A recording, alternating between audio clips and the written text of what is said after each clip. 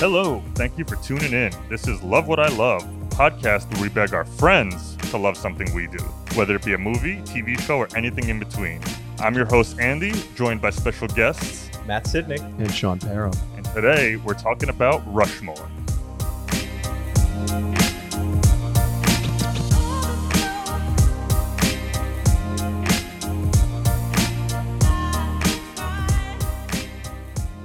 Rushmore is a 1998 coming-of-age comedy written by Wes Anderson and Owen Wilson and directed by Wes Anderson. It follows eccentric teenager and king of extracurricular activities at Rushmore Academy, Max Fisher, as he gets put on academic probation, befriends an older business tycoon, and falls for a teacher at Rushmore Academy. Rushmore is starring Jason Schwartzman, Olivia Williams, and Bill Murray. It was made for about $10 million and grossed $19 million. So made money, but wasn't a smash hit. So before we dive into this, you guys are our very special guest today. Whoa, you're digging into the economics real hard. Yeah. That's how we go, baby. I like that it was just a jab at it. It's like, oh, you only made $9 mil? Hey, by movie standard, I don't think they're rushing to get Rushmore 2 out the door with a $9 million profit. But who are we to comment on it? As someone who doesn't have a single million, I guess I shouldn't be so snobby about 9 of those millions. There are 3 of us on a podcast right now, and only one has headphones. That's some perspective on the level of work we're doing. But yeah. Yeah, we could pool our money together and not even get close to the 1 million. Sadly.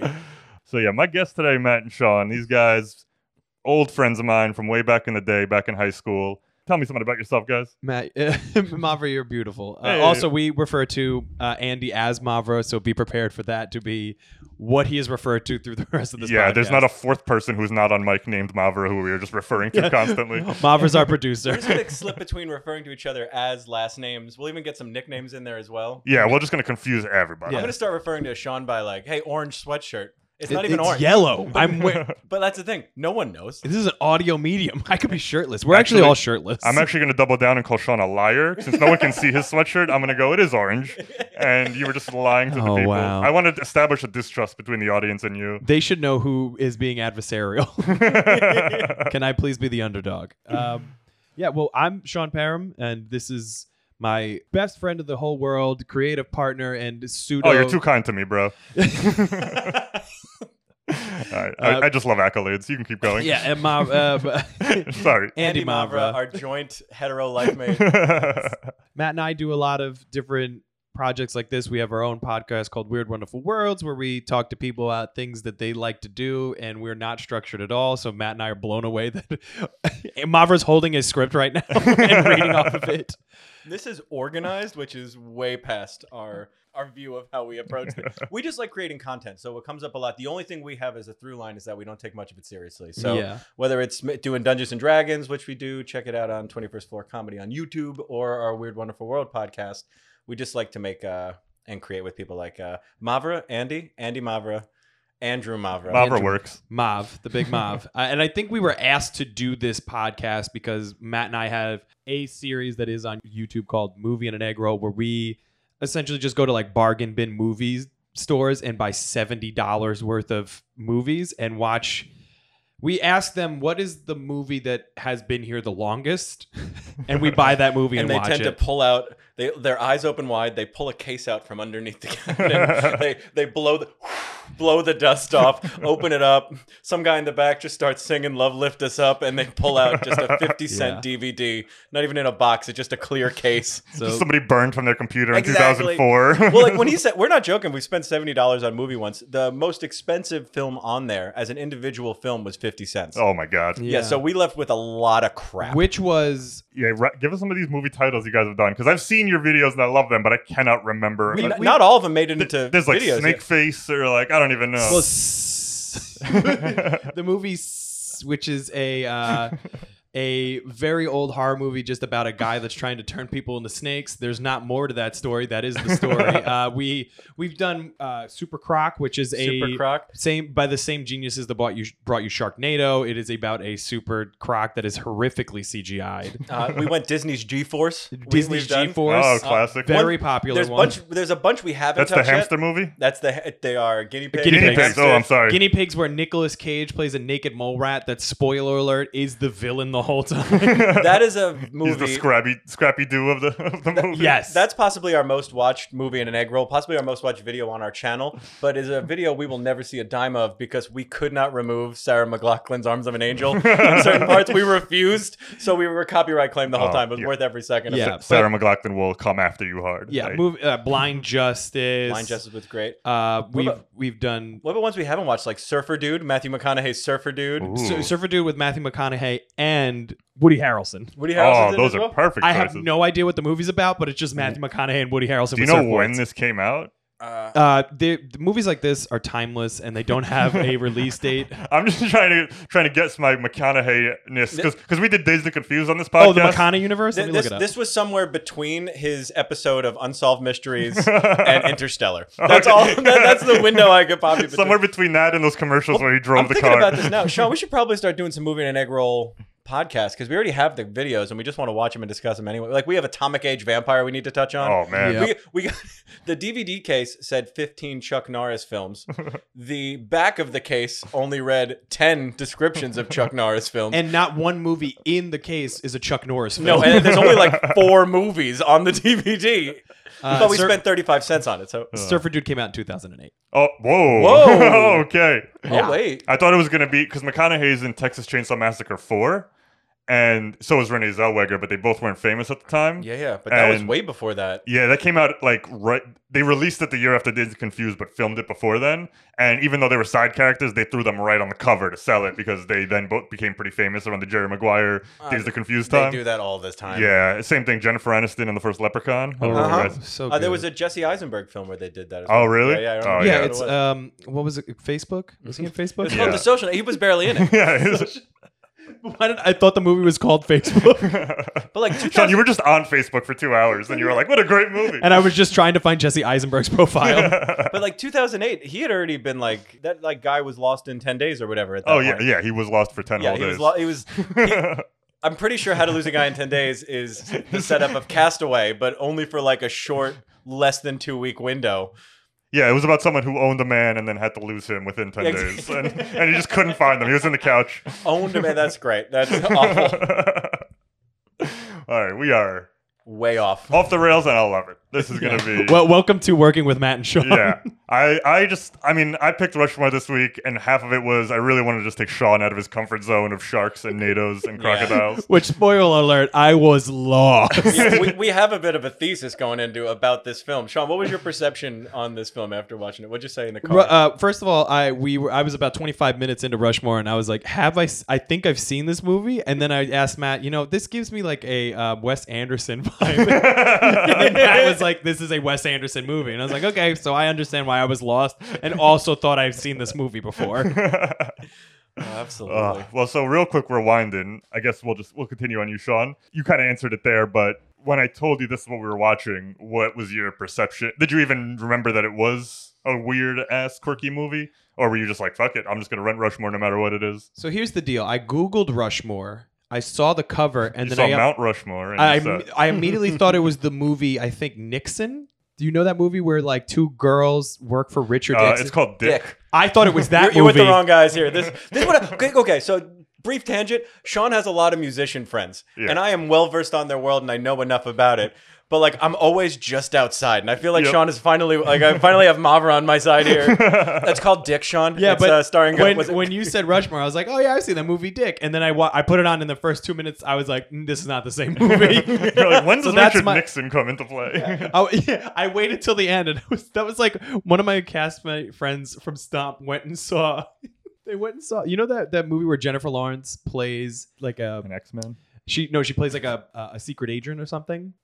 Shit, I think I do, but I can't recall it right now. so- not Hannah. It's one of those kind of. Yeah. So she went to It's go a single see. name movie. Yeah. She went to go see that in the same theater that was doing like a showing of Black Swan, and she showed up to work 45 minutes after being at the movie and said, I waited for like Natalie Portman to show up for like 45 minutes, and she never did. She was in the wrong theater. Yes, seeing a movie with Jennifer Lawrence, she's like, I didn't remember Jennifer Lawrence being in Black Swan. It's one thing I when would the have thought theater she'd be messes pretty up. young in 2008. You know? It's one thing when the theater screws it up. Do you remember that? That happened out on Long Island. They were playing like one of the Disney films out at the time, and instead they played The Hills Have Eyes 2. Oh, Yes. And the intro to The Hills Have Eyes 2 is a woman giving birth to an inbred, zombified, evil baby. It is not something you want instead of Cars. And then the Magic Kingdom shows up and it says Enchanted 2. It was weird that Disney also produced that film. That was the oddest part. It's like Michael Eisner presents, and we're like, interesting. What was the question we asked, Sean? I'm so sorry. Oh, I think it was just if he knew anything about Rushmore, but he thought it was Dick. Yeah, so. that's what I knew about Rushmore was I thought it was Dick. Which also you thought was called Nixon until 5 seconds ago. Which I also believe is a Wes Anderson movie. All right, so we're going to bring it over to you, Matt. Did you know anything about Rushmore before this? I know you didn't see it, but I hadn't seen it. Like, did you know it was going to be Wes Anderson before you turned it on, or was it like, oh, snap? That was one of those things. I feel like that was accidentally pejorative towards me. Did you know it was Wes Anderson before you turned it on, or are you fucking smart? He only recently found that it was Wes. I remembered it was Wes Anderson once it started. I remember going like, oh, I had heard that before. Yeah, but this was one of those movies, because we're from the generation of movie store, like rental houses, Blockbusters. Sure. So this was a movie I would always see on the shelf but never picked up. But I was familiar with the logo. It had a very pretentious teenager on the front. So yeah. I almost remember, like, and this could be way off, I remember the big kind of Microsoft Word art of clip art. Clip art of Rushmore, kind of that tapered image.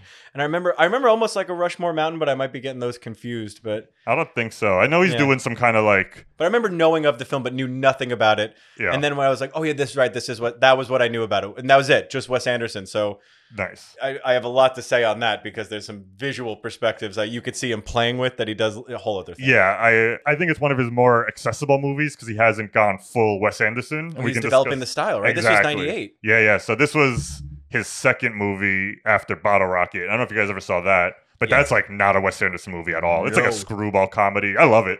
That is a Wilson's brother movie. That is what exactly. That is. Counterpoint. Yeah. This is a Wes Anderson movie. It is, but I feel like it's still not. It's not Fantastic Mr. Fox or Grand Budapest Hotel. It's not like. I'm going to be honest. It's all Dirty Singles, which is a film term that I know. And that's what a Wes Anderson movie is. The minute I see a Dirty Single, I was watching a Marvel movie and they showed a Dirty Single of Tony Stark. And I was like, this is Wes Anderson's work. Oh, he guest directed for one day? That's for great. one frame? Well, that was the weird part about that movie was those shots like that are super, super Wes Anderson was all of a sudden like the shot was framed exactly as he wanted, but the character they were discussing was like off to the side, which never happens in any other film. Like, blew my, and I was like, oh, it's kind of Wes Anderson-y. And then I remembered I should really start doing things because my art form will evolve. But instead, again, I'll just watch Wes Anderson films instead. Watch other people grow as artors. Yeah, I like Wes Anderson a lot, but I will say even some of his more later movies, there's some of the most like beautiful, visually striking things I've seen. But I do think he often lets story take a backseat to character, or just like his style and his like quirkiness. And this one for me probably has one of my. I think the story, it actually like the weirdness fits the story of this character, and I feel like Max Fisher, the main character, is a stereotypical Wes Anderson character, but a lot of people around him aren't, and they're a little more normal. That's why accessible was a good word for it. Yeah, because like Bill Murray was just a little off. Olivia Williams was more grounded and normal, and his classmates were like a little bit more like regular kids. They weren't all like quirky weirdos. Where like Dirk I love Calloway is now one of my favorite characters in cinematic history. Yo, do you know who that actor is? No. I didn't know until after I had to look it up. He was Dennis the Menace in the 1993 Dennis the Menace. What? I knew the Dennis the Menace we all don't know. Wait. No, the like Walter, I think it's the one we all know when they the Walter Matthau one? Yeah, the Walter Matthau one. What? When they did the classic thing in the 90s where they rebooted something from the 60s and we all thought it was the first time it ever came out. It was the first Leave time. It to Beaver is still one of the classic films I watched way too much as a kid. Nickelodeon's Flipper. I thought that was the original Flipper, and I found out that was some weird remake of a Flipper from back in the day. Scarface is a remake. Not important. But yeah, so that's who Dirk Calloway is. I had no idea because I just had to look him up, and I was like, "Who is this kid?" And then I was like, "Dennis the Menace." That's like wild. At first, he was a generic Wes Anderson character. You know, like those side characters. There's always like a sidekick taking notes somewhere. But then he grew. He became like this fully fledged character that like had depth and cared about his mother. Whole to do. Yeah. So I like to, if I'm ever trying to get someone to like Wes Anderson, I think I try to start with this one. Because as great as Tenenbaums is, it's just a movie of weird people all being weird 24/7. And if you're not ready for that, you just might be like, I'm out. Yeah, exactly. Everyone is the most interesting person in the room. So nobody is the most interesting person Exactly. in the room. So I think this one's, it's a cool stepping stone into the crazy world of... Is it your favorite Wes Anderson? Ooh, probably. I do really like Fantastic Mr. Fox, and I really like Grand Budapest Hotel, but I think this one might be it for me. See, I really like Tenenbaums. Oh yeah, I love Tenenbaums too.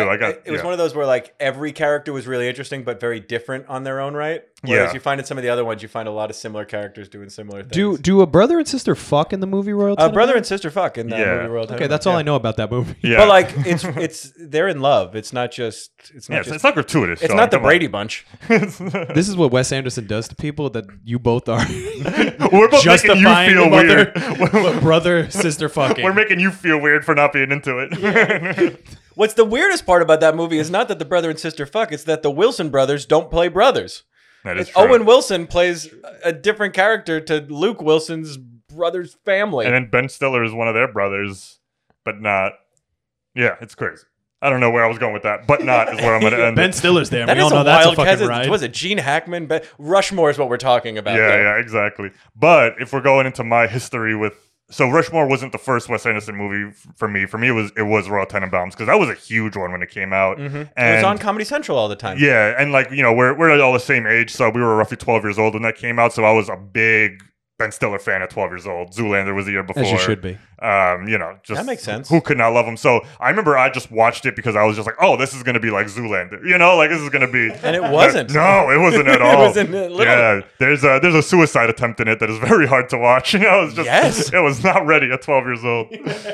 But I was also, and I've covered this on the show, where I was definitely turning into more of a movie snob. And especially in those years when I first started getting into movies, I was just insufferable, where I acted like I knew way more than I did. And I just acted like, only artsy movies were anything that was worth watching. And then, I've grown out of that and like, Fast and Furious is my favorite franchise in the world. Oh, it's so good. So so good. I like to think I threw my film snobbery out the window and I can just enjoy anything that's good. I have no problem with Fast and the Furious, but I've only seen Fast 7, and at this point I feel like I just can't go back. Like, Dude, I kind of love Fast 7 is my favorite one. Is it? Yeah. That was the one we watched. I was worried I wouldn't be able to follow the cerebral storyline. I made it through. Yeah, no, it'll get you there.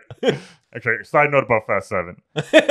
When they're about to parachute, I was the about moment to say, from we when can they talk about Fast parachute 7. out of the airplane with their cars to that scene ending of Paul Walker dangling off the side of a bus might be one of the best action sequences of that decade, in my opinion. One of my favorite moments in cinematic history is Dwayne Johnson in an full arm cast going to his daughter in the movie, "Daddy's got to go to work," and then breaking an arm That's cast. Fast 7. That's Fast. In that same movie, he breaks his arm. Yeah.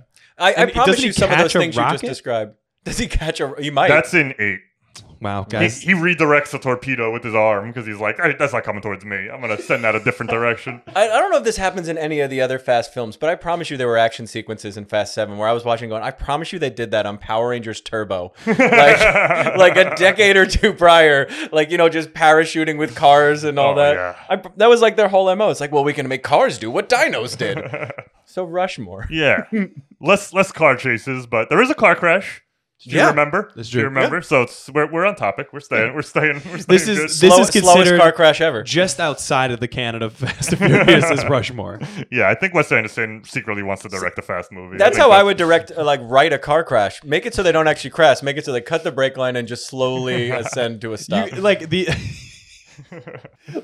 Wes Anderson Fast and Furious, like the incredibly fast race of what's Vin Diesel's character? The fast times of Dom Toretto. And it's all stop motion. Yeah, stop motion claymation, except for Owen Wilson. Oh wow. Wow. Oh, that's a great idea. Hold on, here's a concept. Ready? We reboot movies, but the main character is a character from another film altogether. Ooh. I don't hate that. Oh, do you want to do Multiplicity or Cheaper by the Dozen? But it's Dom Toretto, and we call it Dom a Dozen. Ooh, a dozen Doms would be my dream. That's a weird way to reboot films. Did we just come up with a new series? Yeah, I think we did. What if this character was the lead in this movie? All right, so I'm going to patent that. I think that's how it works. I just say it out loud. That's how patenting works. What would you put Max Fisher in? What film would Max Fisher be great in? Max Fisher should be... Mad Max Fury Road. Oh my God. Ooh. Fuck Tom Hardy. He's out. No, because this guy He's the new Mel Gibson. He'd be driving. He'd be playing the guitar on top. He would also be pulling the lever for the water. That's what Max Fisher would do. Yeah, he'd be in charge of all the extracurricular activities. Exactly. He'd be like the worst driver, though. He'd be the president of the water distribution club. And the guy that runs the drug den that are the humans. Yeah. He'd also, we could put him in Thunderdome as well, because I think I could see him 100%, running the 100%. Thunderdome. Should we keep with the name thing? Should he be in the Fisher King? Ooh. That wouldn't work at that all. wouldn't work.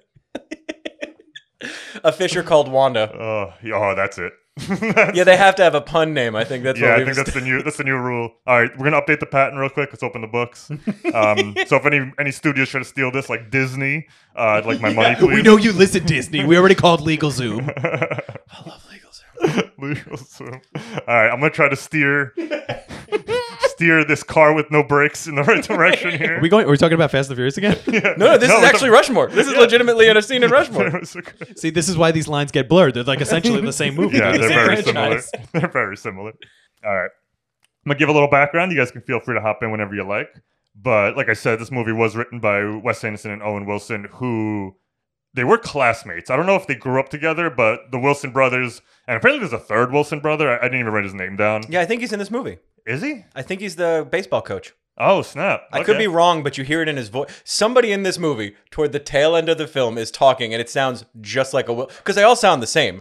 Like Owen's got a little more there, but that's it. They're very, very similar. So yeah, there's definitely three Wilsons. There's three Hemsworths. Yes, there are, which is crazy. I know. I don't know who the third one is.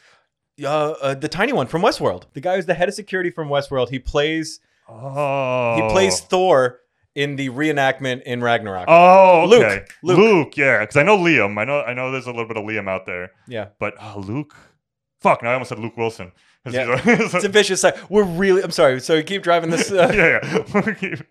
So this was actually, even though it's the second movie they made, this was the first movie that they wrote together. This was like when they were like, oh, we want to make a movie one day. Mm-hmm. They wanted to write this because all the Wilson brothers went to like a preparatory school? Yeah, prep school. Yeah, I know it's prep. Yeah. All right. Prep school. Let's go prep. Prep or private. No one is going to pull you on. Do you know what that actually stands for? Yeah. All right, Disney. Yeah. All three of them went to prep school and just thought it was a weird ass experience. So they were like, we got to make like a high school movie, but about a prep school. Owen Wilson actually got kicked out of prep school, similar to Max Fisher, just for having bad grades and just he didn't even do anything bad. He just like sucked as a student, and they were like, you're embarrassing this whole organization. So they kicked him out, and Wes Anderson went to just a regular ass private school. But Max Fisher is kind of him dealing with the kind of person he was at that age, where he found, like, he looked back at it years later where he's like, I was pretty insufferable, where I was very like narcissistic and thought very highly of myself and very adult of myself. But as I look back, I realized like how dumb and immature I actually was.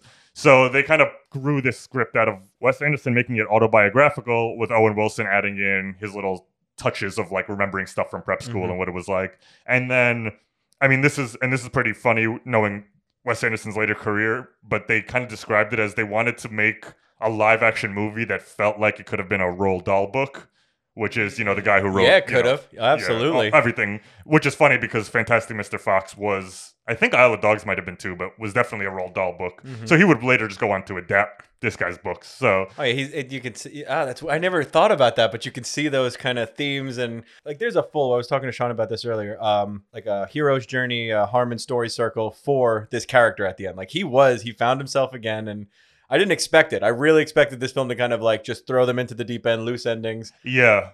No, again, and that's another way I call this one of his more accessible movies, because sometimes his movies just end and you're like, okay, cool, that was a journey. But Full-on expected it. Yeah. Full-on expected it.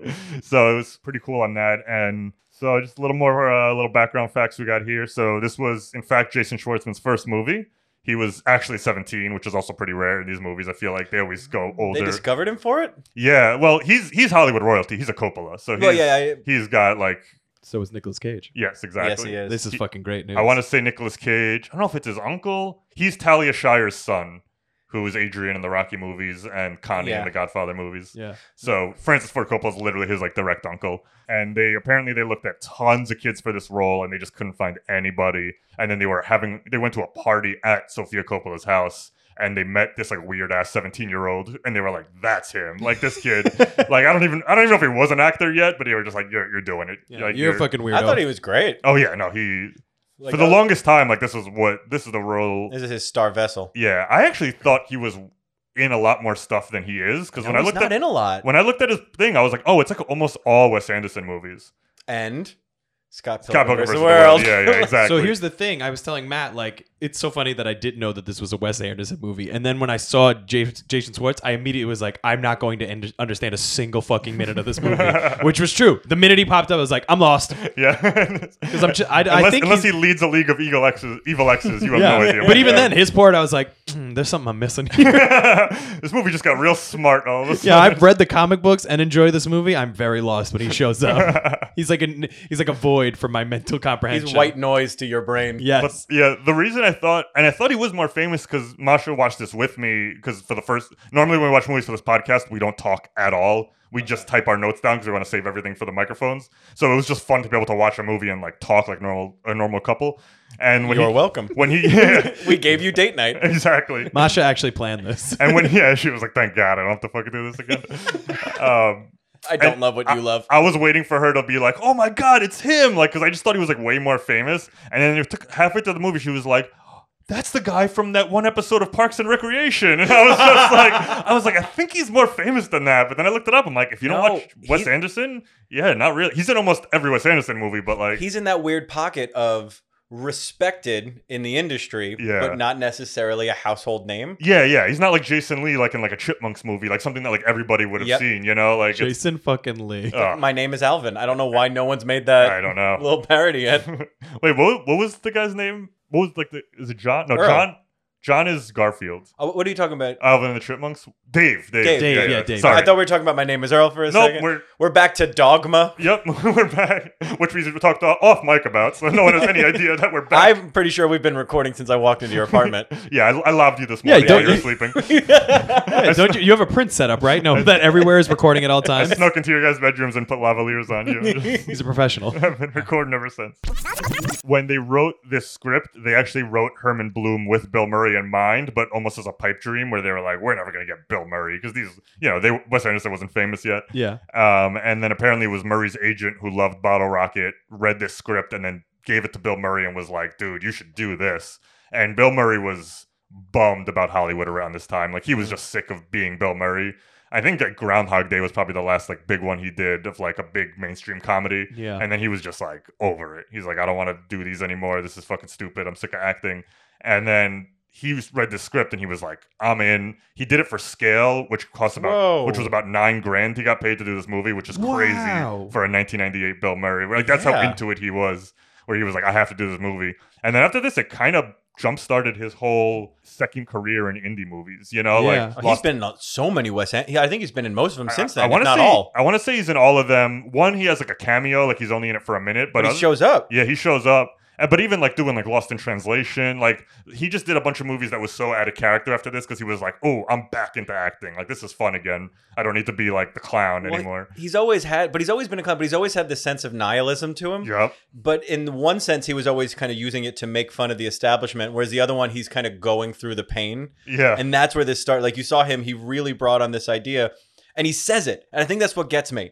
Is that he just full out said, like, I'm just kind of lonely. Yeah. And then you go, that's what he's been, because you all of a sudden you see him looking a little bit different throughout the film. His hair's messed up. His clothes are a little bit he's in a downward spiral. And you don't know what's wrong. And eventually just says, I'm just a little lonely. And it hurts. It hurts in the feels. Yeah. See, this is why I'm a different movie watcher. My favorite part of the movie was when Bill Murray fell over the fence. That happened. I went, classic Bill Murray. That's classic Murray. Let's get more of that. Yeah, give me a couple more fence jumps, Murray. Yeah, let's bust a ghost or I'm out of here. There's a lot of grass there, something could pop out of. Let's bust a ghost. Let's restart his fucking day. Get Groundhog Day going. Come on, Wes. Shut the fuck up with the smart stuff. I need to see him keep living the same dream. Is he gonna go into the army and be silly like in Stripes? What are we doing? Order, ho! Side step, right. Who wanted the chicken cross the road? Take it from the left to the right. Right. Hit. Hit. He stepped out of ring, got hit by a team. He ain't no chicken no more. No. Left leg, left.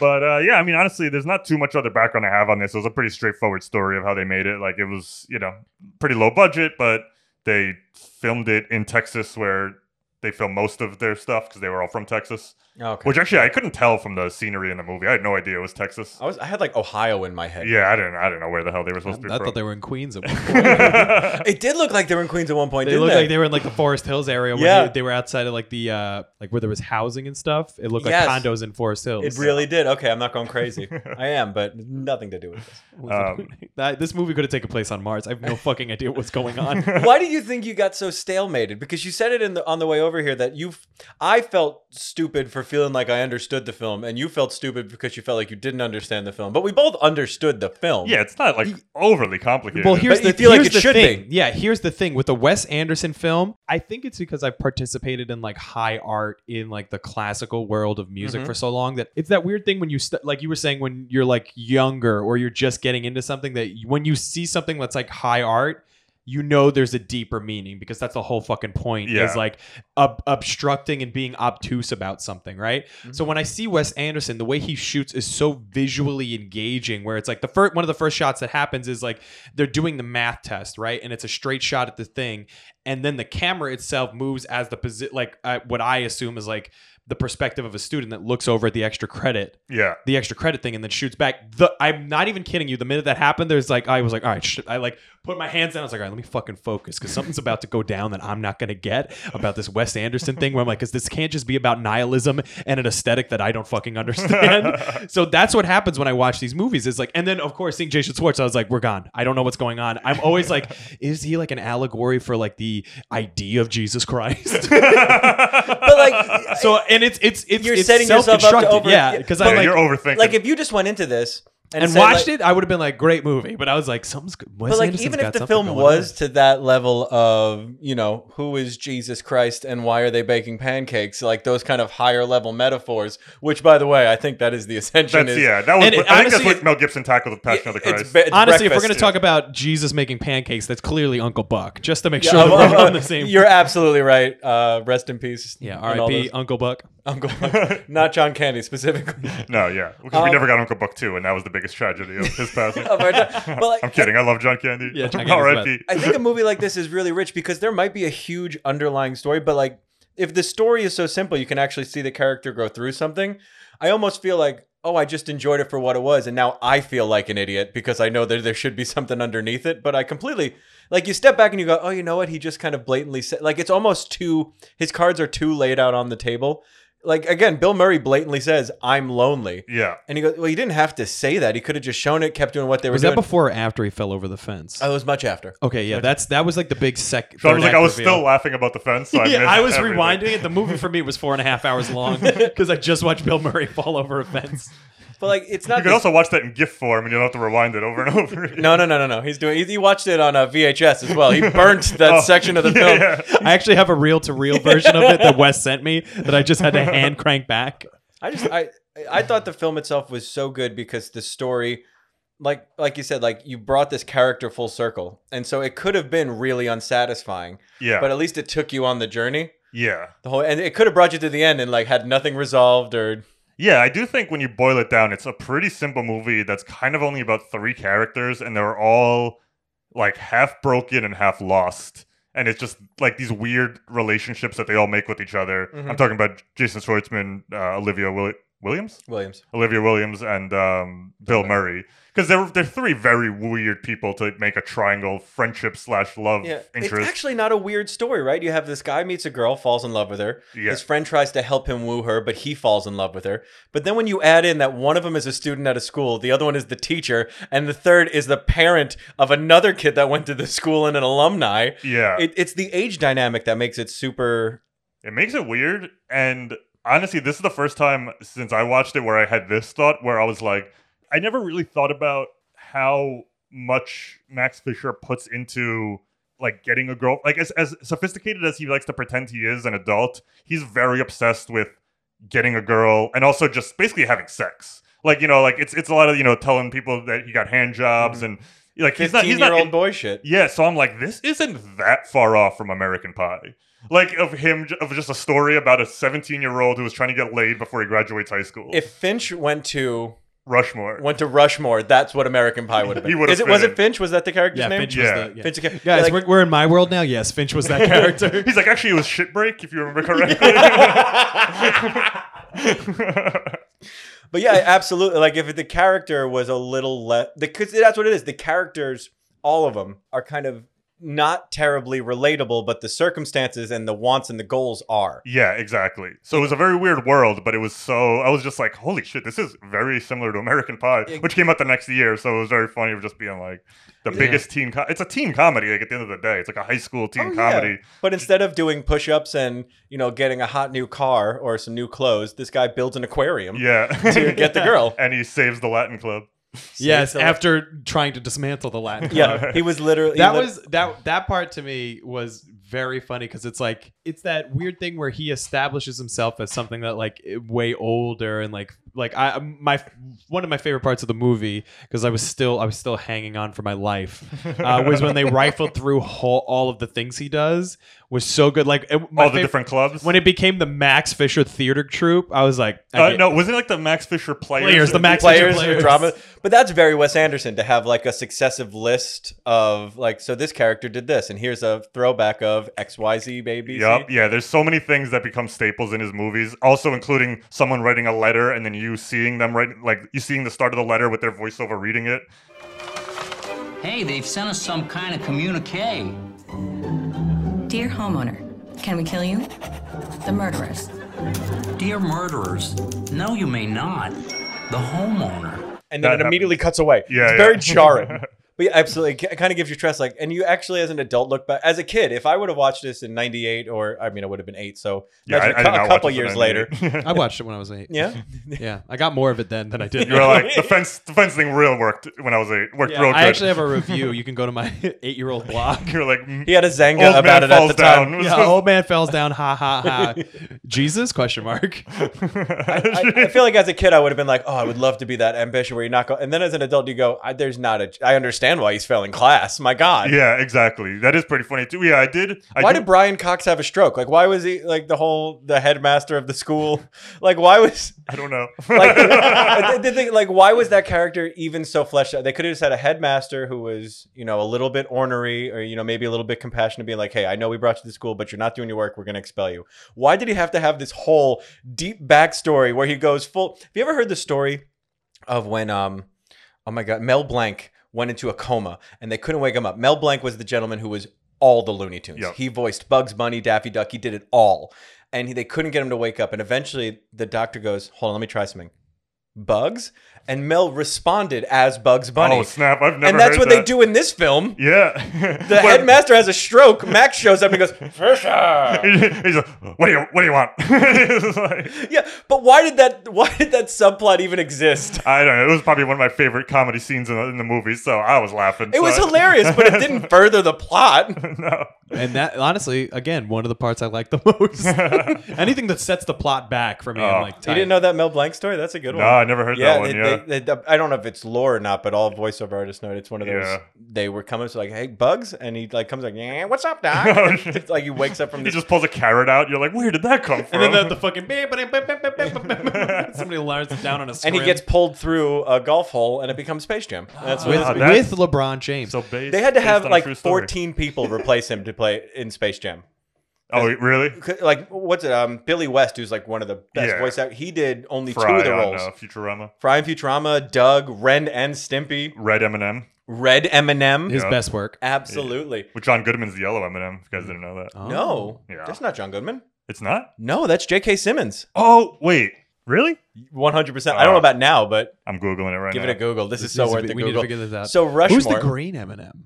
Vivica A. Fox. Because we need to talk That was about just a guess. Ow. That was just a guess. We need to Let me talk know about who- how turned on Oh, I was shit. You were right. by a But who's the green M&M. one now? Oh, man. I just took a full-on guess. It's Vivica A. Fox. Oh, I thought you were... I believed you, man. I believed me too, but I can be... Oh, shit. It's Cree Summer who is a very famous voice. Susie Carmichael. Susie Carmichael. On the Rugrats. Exactly. Oh, yeah. A lot of other things, but yeah, that's one of her main We got to ones. talk about how Foxy problematic it is not that I was Cleopatra. very into that Eminem. Well, because I mean, it's Cree Summers. That's Foxy Love. to be fair, the commercials made it very easy to be into that Eminem. She was always by a roaring fire, like just real sexy stuff. Guys, Topless. I'm gonna say it. I'm gonna say it now, and I want it to be recorded forever. I'd fuck that Eminem. I'm going to say this on recording. I've watched him fuck that Eminem. Yes, Not I would watch him. I have to. watched Yeah. him. I had to. he had to. It was I needed a witness. so real quick, just because you can probably tell this if you're a regular listener to our show. We're not going our full normal structure here. We're gonna forego any spoiler section because I don't think this is the kind of movie that lends itself to that. No. But just for the sake of our timestamp and Masha putting in our fun transition sound, let's say we're jumping into the plot right now. And Bam. that was all I'm gonna, pre-talk. the sound is bam bam right. It's actually a sexy song that the green M&M dances to. So it's Fuck, please don't play it now because who knows what will oh happen. snap! Sorry guys, we are not jumping into it yet. From 1995 to 1996, the voice of the yellow M&M was John Goodman. Oh, was it? Yeah. Oh, okay. And during those years, the red M&M was John Lovitz. What? The I didn't know John that at Square. all. Yeah, we gotta deep dive into this. So Are we starting a new podcast? J.K. Simmons does it currently, but I guess for a year, which I want to say was probably when it started. I feel like were the M&Ms talking a lot pre 1995? Yeah, well, pre-95, I don't know. But Yeah, I before remember the 95, Eminem. They just had him laying out there for 45 seconds. I remember them making Santa pass out. You know that Yeah. they do exist. I remember that in the 90s. That was I classic. could be way wrong, but I remember that. Oh man. And then a bunch of non-famous people played Orange and Blue, so we're not even gonna go into Yeah, that. who fucking cares Oh about my those god, two I clowns? played Oh, the dude, the Eminem's- cerulean Eminem. That was- Eminem's the TV series has Nope, an IMDb nope, page. Nope. Nope. Oh man, we are Eminem's has a better IMDb page than I do. Does that upset anybody else? That you got your list of performance and professional entertainment credits are lower than a completely nutrientless food stuff. All right, last deep dive on it. So the commercial started in 95. The first year was John Lovitz and Goodman. Then 96 onward, it was Billy West and J.K. Simmons. So you were mostly right. It's been J.K. Simmons. Well, neither of us knew the John Lovitz thing. I No, I had knew no the idea. Billy West relationship Yeah, with him. yeah. I didn't know the other one at all. Fantastic. And of course, Danny DeVito cast as the human form of the red M&M. If we really all remember that Obviously, commercial. but we all know that was Don't less. remember That was less that, a cat. but that's amazing. Yeah, it was a less a casting and more a Yeah. formality. I know I don't edit this podcast, but Masha, don't you dare cut out any of this M&M talk. It is gold. Or wait, Masha, here's an idea. 3-minute episode. Just about the bonus. M&M. Love what I love M&M commercials. Yeah. Oh, fantastic. All I'm right. Jewish and I love all those damn Christmas commercials. Not once have I ever seen someone drop an M&M on top of each one on the menorah candles. Are there 8 colors of M&Ms? That would be pretty cool. I There don't know. might. There's definitely more than 8 kinds of M&Ms. Yeah, that's true. You could, peanut. Coffee, Peanut, honey coffee, nut, caramel. Yeah. Oh, the spicy one? Pretzel, and then pretzel crunch, which is a separate. And there's thing. crunch on its own as well. Reese's. I did a film gig once doing a commercial at the Mars Factory. It was one of the most magical places I've ever been. Oh, wow. They took us into where they make the M&Ms, Uh-huh. and I got to have right off the machine Wow. peanut M&M covered in chocolate but not yet candy, and they were warm, and it was the most delicious thing I ever ate in my life. Those are goobers. We just described goobers. Yeah, but it was warm. It was what? But it wasn't melting. It was very magical. I thought they were hatched from M&M chickens. Yeah, that's the. I had to sign an NDA, so that may or may not be true, but I can't tell you. I can't tell you if that's true. Yeah, Mosh, don't cut any of this. All right, Dun, dun, dun, dun, dun, dun, dun. let's dive in starting now. Yeah, so we're not going to go full on like plot by plot, but I'll kind of just jump around to important scenes. We kind of already talked about this opening dream sequence. You get it laid out what kind of personality Max has, where he does all these things to be a very highfalutin person in the world of Rushmore, of starting all these clubs, but he never gets any kind of like respect or admiration, especially not from his teens. No, from his teens. That's what we call Yeah. our contemporaries or Yes. our teens. Like, you're my teen, you're my teen. So he has this big dream where he solves the world's hardest math problem, which might be a Good Will Hunting reference because that was the year before, but I don't actually know. That was the only thing that threw me because initially I thought like, oh, where are they going to go with this? And then they took it back and I was like, oh, okay, so he's a bit of a slacker. But then he wasn't a slacker as well. Yeah, he's a slacker in certain parts of his life, and then other parts he takes it way too seriously. Well, think about it. I mean, who hasn't been in this position? He competes for status. Yes. And he only goes to the path of least resistance. And so he's not going to study for something, but if there's something that he can jump into right now and grab that acclaim for, he's going to run with it. Yeah. He knows when you look back at a Rushmore yearbook, everyone's grades aren't going to be listed there, but their curricular activities are. Yeah. I mean, similar, like we were talking off mic, we all went to high school together. I showed Masha our high school yearbook, and you guys are on every fourth page. Yes. Because you were very loud. And honestly, grades comparable to... To the amount of time was on there? Woo.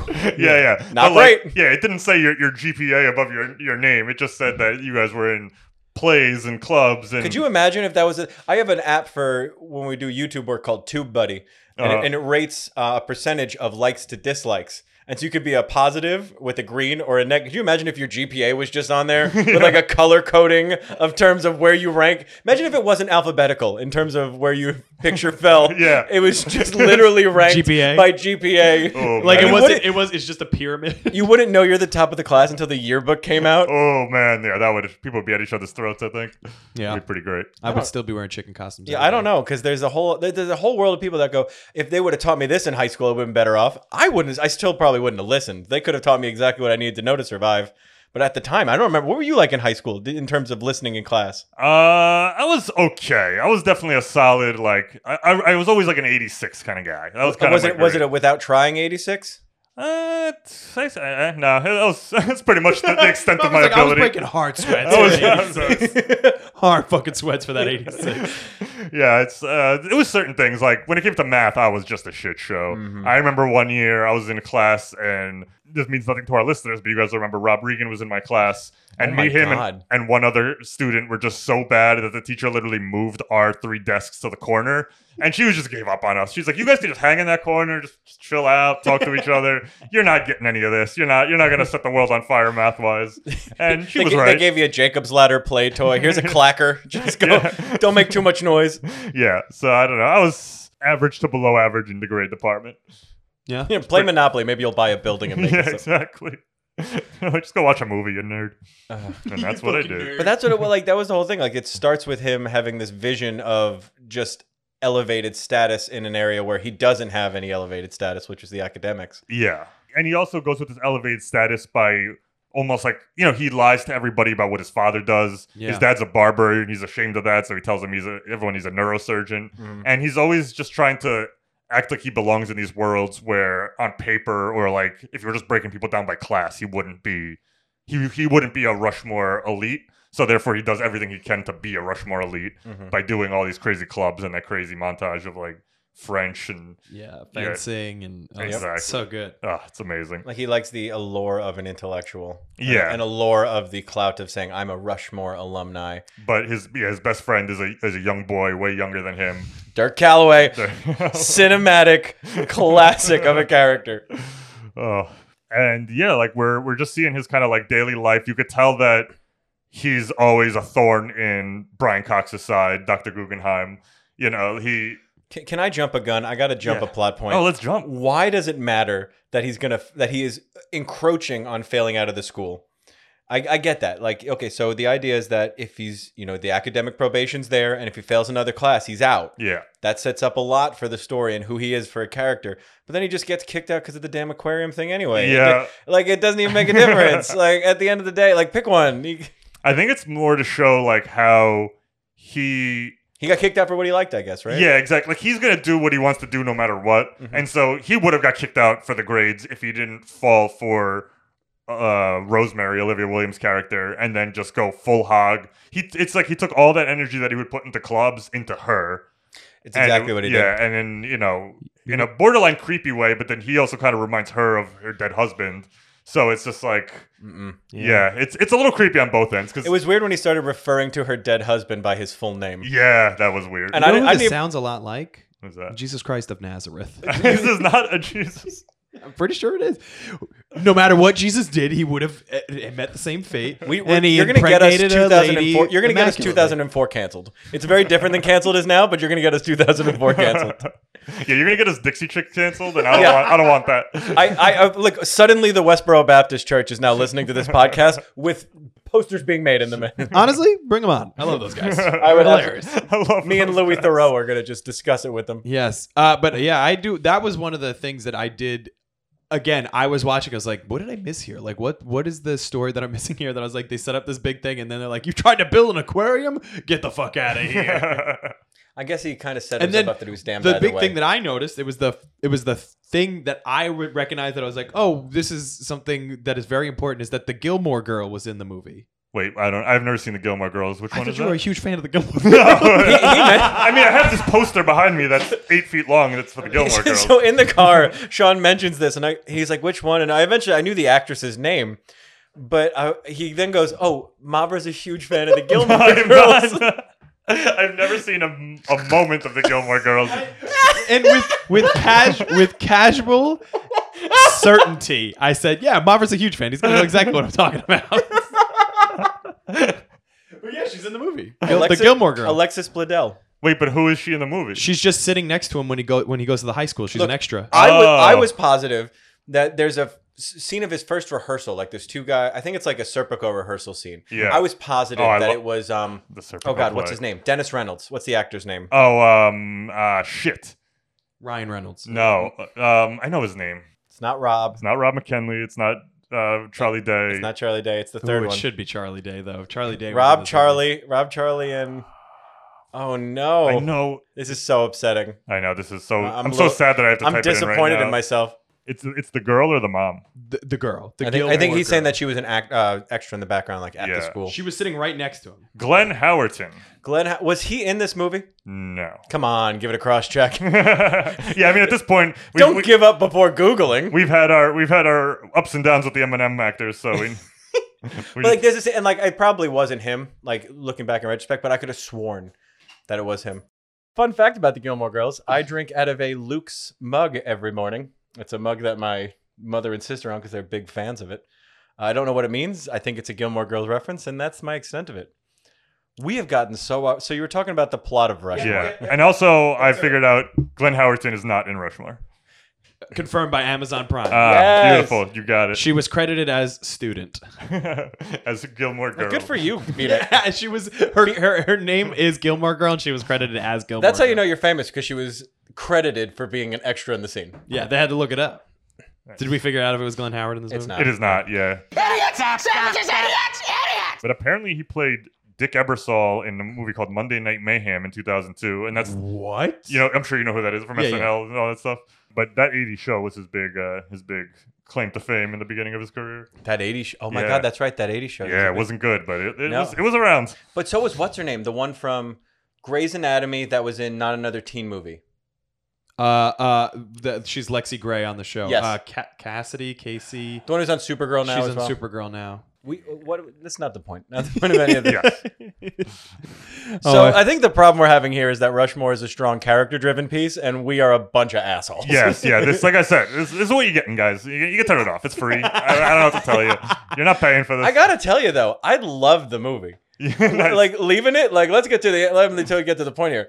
I was surprised by how much I loved the movie. Ooh, fantastic. Yeah, it was really good. And just so you know how off structure we are going, we usually end the podcast with me asking if you love the movie. But we'll keep it a half surprise. We'll see how Sean These feels. episodes are like an hour and 5 minutes each, and I have an exactly 58-minute attention span, so I have no idea how you don't guys know. round out.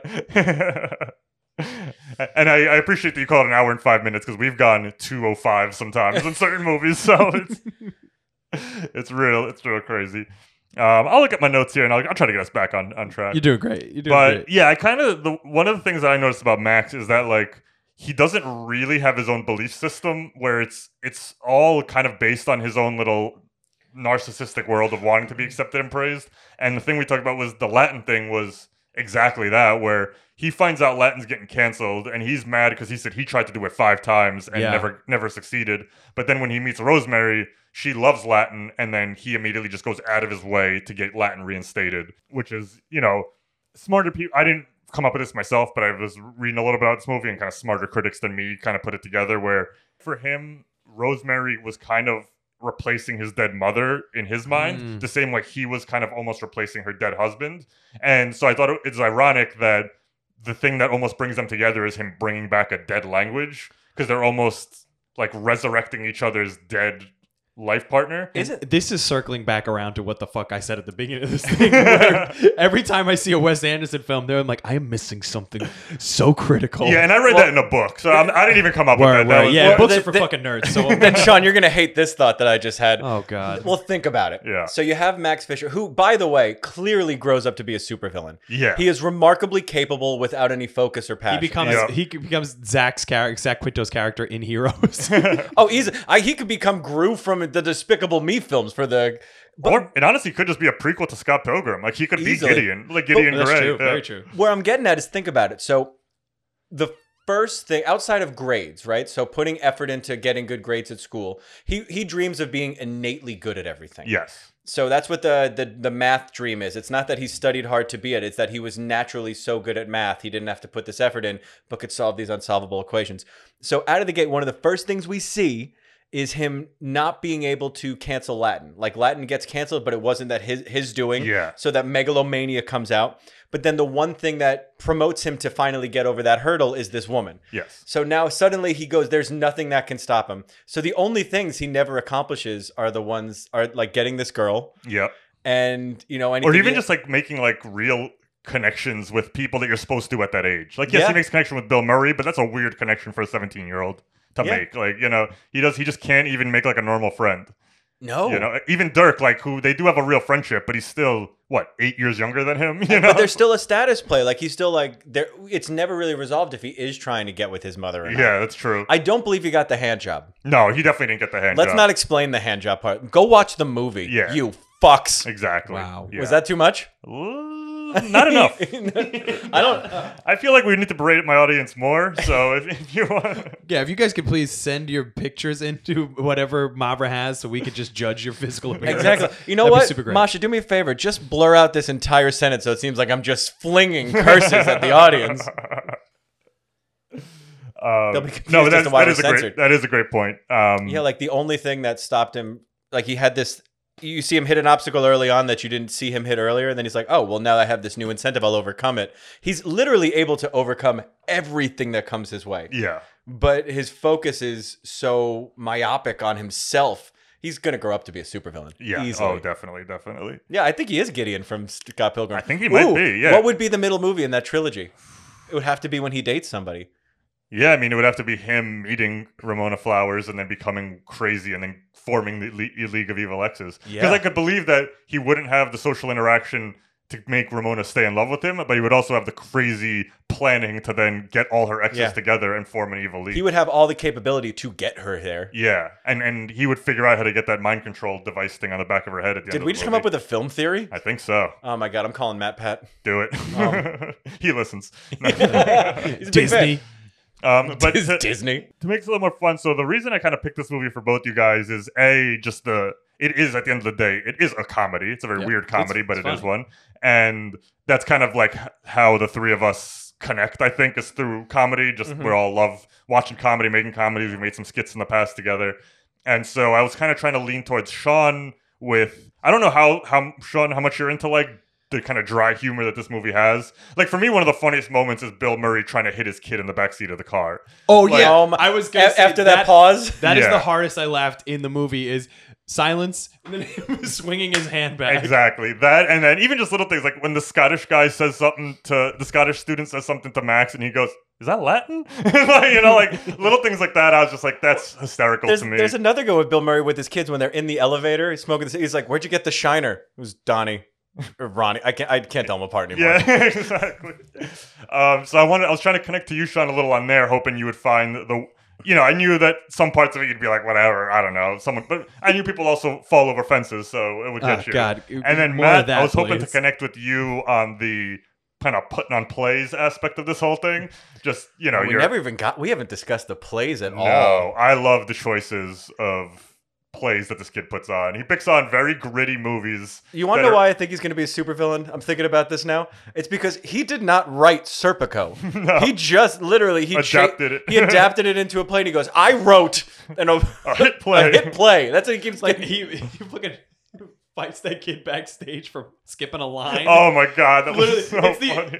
that part. That was me when I was watching it. I was like, again, when I watch Wes Anderson movies, I'm sitting with my hands across my chest and my Dead neck, center on the couch. just Yeah, just perfect very symmetry. still. You make everything just symmetrical completely. Yeah. So completely symmetrical. I'm looking, and then he decks that kid backstage. Essentially, a kid messes up a line in the fucking play. Yeah. And he's like, "Don't mess with my words." He's like, don't fuck with my play. And then he decks him. I went, "Whoa, this is a different movie." I'm into it. Get Dom Toretto. Wait, how could Dom Toretto fit into this? But also, like, because like I said, this is like a high school kind of teen coming of age comedy. But I think it was a deliberate choice to make it R-rated because it didn't really need to be R-rated. There's a couple of F-bombs, but outside of that, there's really nothing that couldn't for the have made 90s? this. For the late 90s, I guess. But I think so because they say fuck a couple times, but outside of that, like, there's nothing. unless it's because you have this bit of a relationship between an adult and a child. That's the Yeah. only thing I could think of. I mean, even though it's not really a relationship that goes anywhere. Yeah, it's like not even to the point where But they need the movie consent. does end with, at least I had the question, like, they gonna fuck? No. I mean, like, they clearly had a big group when sex orgy where when they do like the last dance. Yeah. I was like, they gonna fuck. they are not going fuck. Nah, I don't think so. I think it's like a goodbye dance. What if they had sex and Dom Toretto was their kid? Whoa. What are you kidding? Tell me this is the inception point. This is So by that logic, Vin Diesel is younger than Jason Schwartzman. Yes. by that logic, the Iron Giant hasn't come out in their world. Yeah, or Saving Private Ryan. Because we all know that Dom Toretto is Vin Diesel. There is no, they Yeah. are the same human. No, yeah, I've seen it. There's all. got to be a 6 degrees of separation that makes that not work. Wait, hold on. What do we need? Jason Schwartzman to Vin Diesel? Whoa, does that make Dom Toretto a member of the Coppola family? Is he related to The Godfather somehow? Well, you know what? Wait, hold on, because you know, for Dom Toretto, it's all about family. Exactly. Guys, It's all about family. why? First of all, that is definitely an indication that it is a Coppola. Third, They do take care of each other. yes, they do. And none of them have the Coppola name, which is a Coppola thing to do. Except Sophia, but she was his daughter. Yeah, so she gets the pass. She gets it. Why She is expected to be married by now. Why is Yeah. Nicolas Cage not in the Fast and Furious franchise? He would be the great end villain. Yeah. And then, judging by how those movies work, that'd be great because then movie after that, he's part He's of a the good team. guy, yeah. He's part of the team. We get shot. I think that's why. That's probably why they didn't do it. They don't want him part of the team. They just want him as a. They'll have to they're kill like, him. listen, we won't know how to write this script because he's going to be too much of a wild card every single time. What I want is Hobshaws and Cage, where all three of them team up and Cage. fight Superman Idris Elba. Well, no, I got it. He's going to be called Cage Calvins, and it'll be Calvin and Hobbs and Shaw. Yeah. Ooh, I love it. Cage Calvin. Calvin Hobbs. And he wears a tiger suit the whole time. What was the movie where Xander Cage? What was that movie? Triple X. Yeah, Triple X, That was- which is Vin Diesel. Yeah, it's Yeah. Vin Diesel. Dom Toretto. Dom Toretto as Vin Diesel as. Yeah, so basically I think what we're learning is Wes Anderson is the Fast and Furious of art films. I think what we're learning is that we should have been talking about Wayne's World this whole time because we would have been able to stay on track a lot easier. Oh man, this is great though. I'm loving this. Poor Masha. Like we talk She's about gonna nothing. be like, "What do I keep in?" And I'll be like, "Everything." We've been doing this. Well, this like I episode. said, welcome to creating content with Matt and Sean. Talk about nothing for a while. Deep introspection on the character arcs. Talk about nothing for a while. Yep. You shall not pass, wizard. Talk about nothing for a while. We were talking about the plays though, and the Serpico aspect of it all. Yeah, and and, I forget what the other ones he does. I mean, the end I know it's the gritty Vietnam one, but I think he does remember another the one. movie. Yeah, there's one he does where he's literally Cholo style. It's just Oh yeah. he doesn't even do the kiss. He goes, "Can I get a kiss, baby?" He goes, and then I get a kiss, and then we're out. All right, Yeah. perfect. Yeah, because that's another thing of just him being so like he has this girl Margaret Yang who's like clearly into him the whole movie. Yeah, but- her introduction scene is "I'm into you," and he's like, "Not about it." Yeah, and he's just like I'm way too sophisticated for this teenage things. But meanwhile, he's not At all. He doesn't know. He's more immature than I feel everyone else in the movie. Very true. Yeah, he's gonna break her heart one day. Sorry, But he's gonna meet Ramona Flowers and break her heart. yeah. But yeah, she's super into him, and it doesn't actually come until she eventually calls him out on it, right? Yeah, like spoilers, by the way. Oh yeah, it doesn't matter. Yeah, so she's flying a plane while he's flying a kite, and he eventually notices her when he's gone. Everything's done. All the chips are down. He has nothing, and that's where he finds himself. Where she calls me and goes, you were really mean to me. Yeah, and it was almost like her calling him out that got him to be like, oh, because I think you are right where he does go full circle. Like he's a very flawed and like borderline unlikable person. Like he does, he exploits his friendships. He's lying about getting hand jobs from his best friend's mom, which is the most evil. If he wasn't so capable, like remarkably capable, I think you'd really turn back and go, I guess that's why I compare him to Gru from the Despicable Me movies. Like you shouldn't like them. Yeah, exactly. But there is something like, I don't know, because I do give a pass to younger characters, like, because I mean, everyone's kind of stupid at 17. There's very few people who are like fully their mature self at that age. Mm-hmm. So he's like, he's doing, even when eventually him and Bill Murray go into a whole like prank war, I guess you would call it. So good. Which is crazy. It's a crazy prank war. Real, yeah. He goes real. He goes to kill Bill Murray. Like, dude, when he cuts that tree down and he's like, I thought you wanted to end this once and for all. And he goes, oh yeah, I was gonna have that tree fall on your head. Like he thought he meant like squash the beef, but he's like, no, I was gonna end your life once and for all. I was gonna literally kill you in front of his mother's grave. That was his plan of attack, was to saw a tree down over his mother's corpse. So good. I am of the belief that I missed integral parts of this movie trying to figure out the deeper meaning. Well, then what stood out to you? What do you feel like you... Bill Murray falling over a fence? Okay, so then what do you feel like you blanked on? What do you think happened that you went, wait, what did I miss? So here's I kind of alluded to it at the beginning, and here's my thing with like Wes Anderson movies. And what helps is when I know it's a Wes Anderson movie. So this was like an extra hurdle blame it. of me trying to be like, is this Wes Anderson? There are these things called opening credits too that usually let you know who directed a movie. So. When that's happening, normally I like to close my eyes and shake my head as hard as I can. So when I open my eyes, it's like I'm really there. You know what I mean? I don't like to have like, oh, this is a movie. You just transport yourself into the world. He's a 30-year-old man having tantrums. You're having mantrums. Mantrums, yes. Which is my mantra. Have a mantrum. My mantra. Your mantra. Welcome to Weird Wonderful World. You can't cancel. You can't keep closing shows when someone makes a pun. Is this secretly your podcast? And we're gonna do mine later. Is that what's happening? Because we are not on track for mine at all. If you come in with witty repartee, Sean ends the interview. Yes, I don't want it. Can't have it. But so like the thing with Wes Anderson films, like I was saying before, it's like I always feel like I'm missing a deeper meaning, and I think it's also that like the aesthetic is so foreign to me. Like it isn't like I have an issue with like. This is going to sound so fucking dumb, but like aesthetic stuff, like aesthetic setting when things are like clearly in a world just visually, it fucks me up that when I don't have like any reference point to it and like Wes Anderson. Like a grounded reference point, like a real world? I don't have a specific... Like you've never been to Rushmore. Like you've never seen that before. I've never seen Rushmore, and I also don't watch enough Wes Anderson to be like, oh, like I know it's Wes Anderson, but I don't understand like what that setting implies, which is like... Are you saying that he makes you... He's so stylized, it makes you overthink, so you miss plot points? Is that what it is? Because it was like, I saw it, and like you guys said, it feels... To me, what this movie felt like is like one of the Tenenbaums is trying to live in the real world. Yeah. Right? Which is great. That's what I did love about the movie is like there is Bill Murray not being a Wes Anderson Bill Murray, but just being Bill Murray in this movie was very grounded because Bill Murray is the greatest thing that's ever happened. He's a king. My favorite story about Bill Murray is when he went to his son's bar and he would be like, what do you want? And they'd be like, a whiskey sour. And he would just give people shots of tequila. They'd be like, yeah, we want a Long Island iced tea. He's like, you got it. And he would just give them a shot of tequila.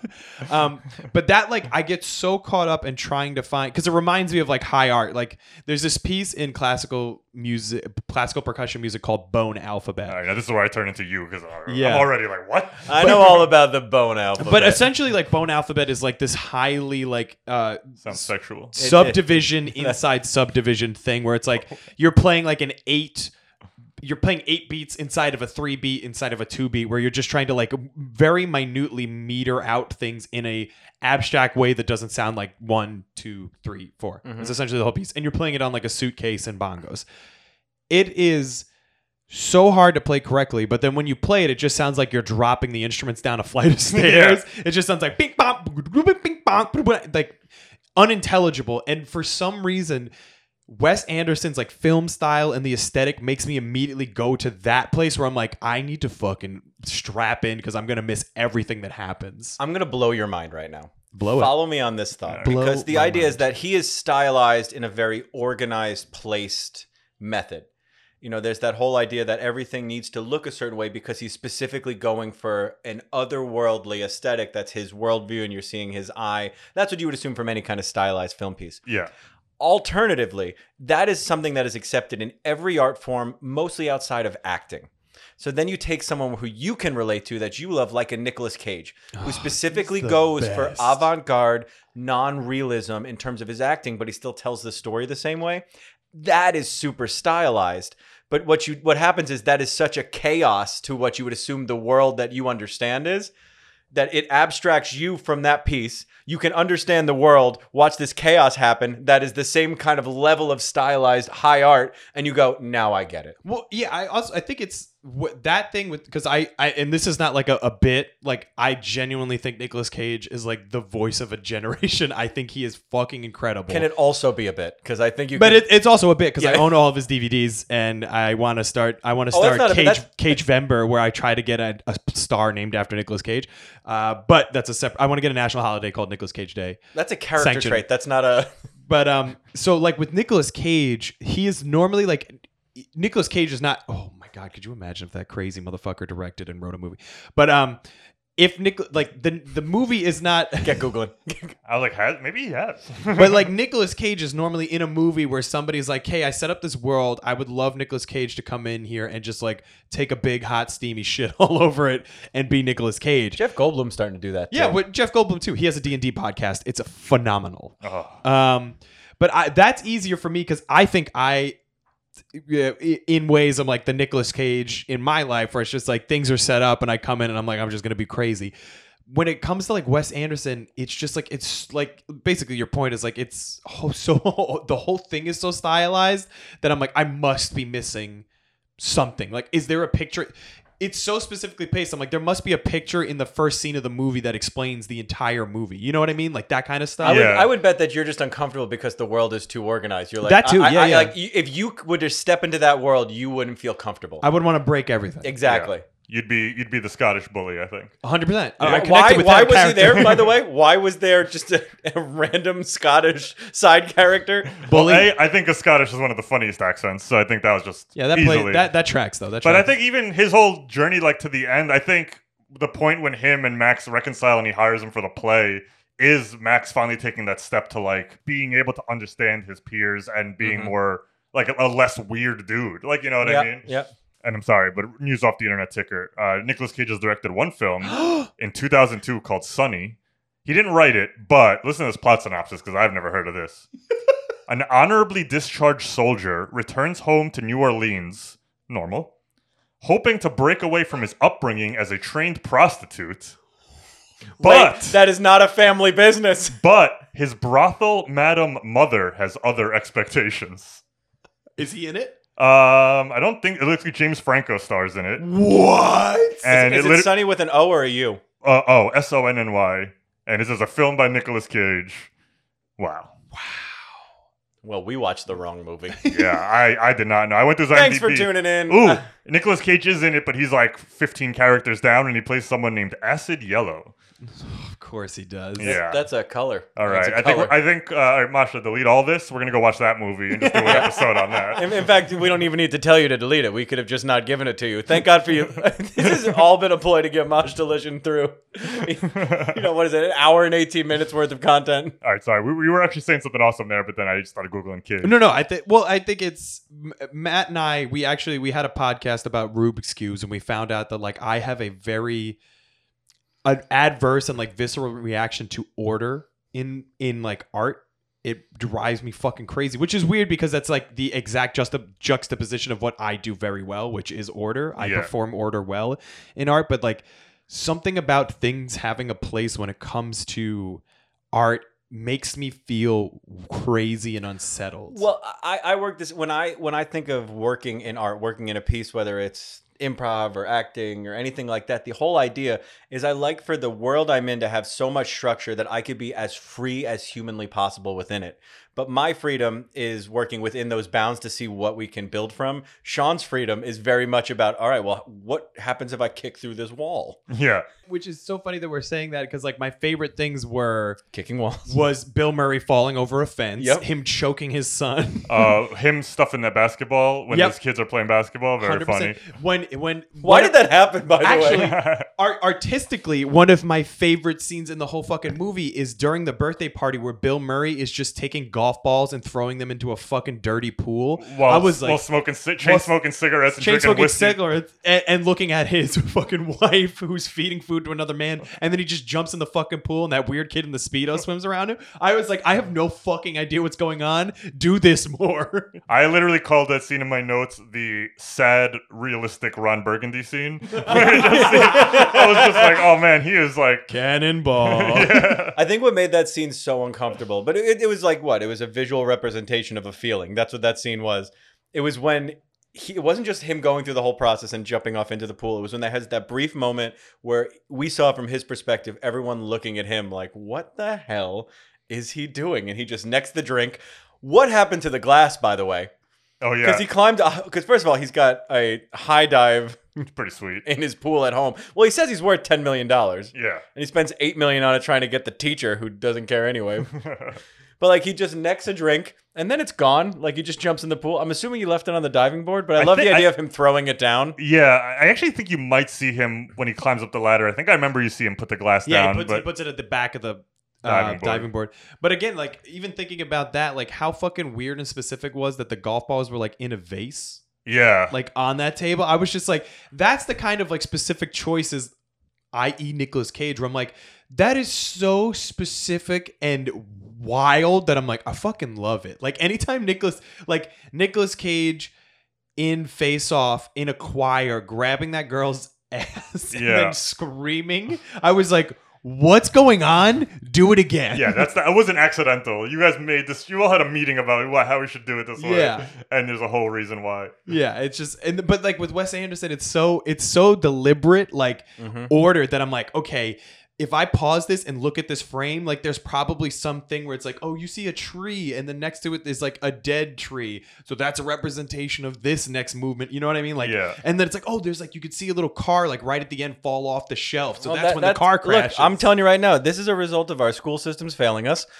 because we reviewed books and broke them down to the point that the author would have walked in the room and went, no, I just wanted to write a story about a guy who fawned over this lady with a green light across a river. Remember Exactly. we had, what was our English teacher? She's like, they're raping the ground. And I was like, I'm going to go to a diner instead of coming to your class. That was our 12th grade English. I love breaking down what a story could be and why something's there, but sometimes you got to just let it be that, you know, I understand you want meticulous pieces to come in here, but... Yeah. Or, and like- books are different than movies to me, too, because with movies, there's so many moving parts where sometimes shit just happens because you got to get it before the sun goes down. You know what I mean? true. Yeah, so you from have that to take that perspective. factor in, too, where sometimes people overly... I thought about this. I think I mentioned this. We did a Chasing Amy episode, so I might be repeating myself. But in Kevin Smith, he made that movie Jersey Girl. And there's like this scene where Ben Affleck's super sad, and then it's the camera's panning over all these framed photos on the wall of like him and Jennifer Lopez, who ends up dying in that movie in the beginning. Spoilers. It happens 8 minutes in.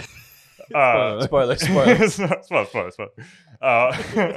It's basically like the happening of romantic comedies. and then it frames and then the camera keeps panning and Ben Affleck standing in the doorway like looking upset, and Kevin Smith tells a story of how someone went up to him and they were like, I love the way you shot that because him in the doorway created his own framed photo where it was like he was a real life, you know, photo just like these ones you just showed, and Kevin Smith was like, cool, I did not know I did that. Like I just was like, the room was big enough to move the camera, and then I just thought he should be standing there because we need to reveal him.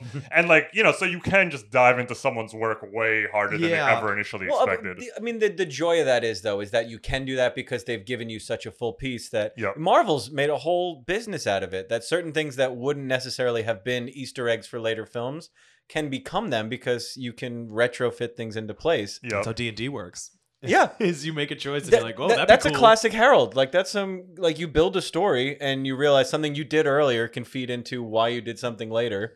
Yeah. I mean, and it's beautiful that we get to sit around and think about it, but the artist doesn't necessarily always give a shit. Yeah. I just want to tell a good story. That is my hang up. And this is all to say, like, I thought so many points of this movie were so funny and so well written, and I think it really served. I'd never seen, and I guess that's the point. It's like you said, it's like a second film, right? Yeah. I've never seen a Wes Anderson film where not everything was Wes Anderson. Yeah. And this movie was like the shoot style is Wes Anderson, and that guy is clearly Wes Anderson.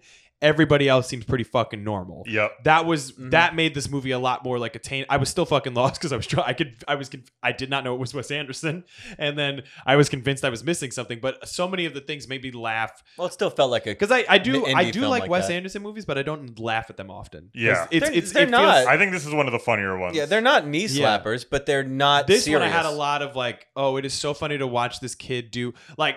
I loved the scene where the first scene where he was hitting on the teacher and he kept moving around on the bleachers. Oh, I love that. You hear his foot stomps? Yeah. Oh, my God. Because it's juxtaposed as like, this guy is a fucking weirdo. And she's just kind of like, what's going on right now? Yeah. It's King of the Hill level humor where the humor is like, what? That's just slightly ridiculous. Yeah. That scene was so good. It just, Oh I'm my God, always exactly. listening for sound because I am a sound mixer and like. Just humble brag. It's like Matt continuously does Foley work in our podcast, so just be prepared for that to happen. Yeah, all those birds you've been hearing, that was Matt the whole time. Tweet. Can you hear birds from outside? No. I was gonna see there was a siren. I can't even hear those. Does Maverick think sirens are birds? Yeah, there's firebirds and ambulance birds and police birds. Birds and what are you guys? Medical birds? Yeah. But yeah, there are just so many just like I love that kind of weirdo humor. Even when after him and the teacher have been getting along a lot, and then like every time her like pencil would die, he'd like walk from the other side of the room and give her a new pencil and just sit back on the other end. And like all that kind of just weird, quirky humor. That's Conway Twitty humor. Like, how long can we just let this ridiculous? Like, why doesn't he just hand it to her? Yeah, exactly. Another great scene for me that was like, it didn't see again. Maybe this is just me and the lens I looked like. It wasn't like entirely shot in that like everything's in its right place way. Was when she was called him out the first time. I'm like, hey, like, we're not gonna like do stuff because you're a fucking student. Like, it was really great to see like a clearly fully thought out like this guy. He was like, yeah, well, like we don't know that. Like, we don't know where this goes. And she's like, no, I know where this goes. Yeah. It goes nowhere. He's like, yeah, but like, what, do you like me? She's like, not like that. And he's like, but are you a fan? Like, are you cool? Yeah. He's like, yeah. And he's like, it's that classic, so there's a chance. Yeah, exactly. But seeing that written in the Wes Anderson style of like how much can I extrapolate this into this like all these big sentences, I was like, oh, this is fucking great. Like, I can hang on to this scene and it's very funny in that like low-key way. And then I think the next thing that happened was like just a dirty single of somebody like walking down the street and I was like, I want to die. But something's happening in the background I'm missing. You can't tell me that. I'd mentioned this at the top. The fact that it didn't look like a Wes Anderson film. This is a podcast. I did air quotes. Like, it didn't just look like a film of his meant that his film style evolved over time. Yep. The script writing style and the aesthetic. Because Grand Budapest Hotel, I was like, what the fuck am I That's watching? full in. Yeah, that's like full you're in just on watching that like style. a movie, like a moving painting. Like, it's so beautiful, but it doesn't. There's a reason I think this is my favorite is because, like I said up top, every character feels like a real person. And that scene you were talking about where she kind of calls him out and being like, yo, this isn't going to happen. I like that. While this is a heightened world, Max is a heightened character, Rushmore's a weird place, but that was still a very realistic scene to me. Also, she's an awful first of all, let's really get into this. I understand. So she teaches the younger kid, so he obviously never went. She's a new teacher. He's 15, blah, blah, blah. They meet because she's outside in a public area smoking a cigarette. 90s, baby. She lets him light her cigarette. Yep. And then this scene we're talking about where she looks at him, it's in that dirty single. It's because you're 15, right? That's why I'm not attracted to you. Why is she working in tandem with him at a library instead of her classroom? Like, why are they even together? The circumstances. Didn't he fill up like a glass of lemonade? Yeah, no. Yeah. Oh, yeah. She's drinking from a glass in a library. He comes over and fills it for with a pitcher. Why are they together? And you know what? Circumstances dictate one thing can only be true. She is awful at the policies between teacher and student fraternation. Because, and the way we were saying earlier about how, like, they're each representing the dead person in their lives, I can only imagine what was her husband's name? Henward Appleby? Something Appleby. Was it Edward Appleby? Yeah, I think maybe Edward. We'll say it.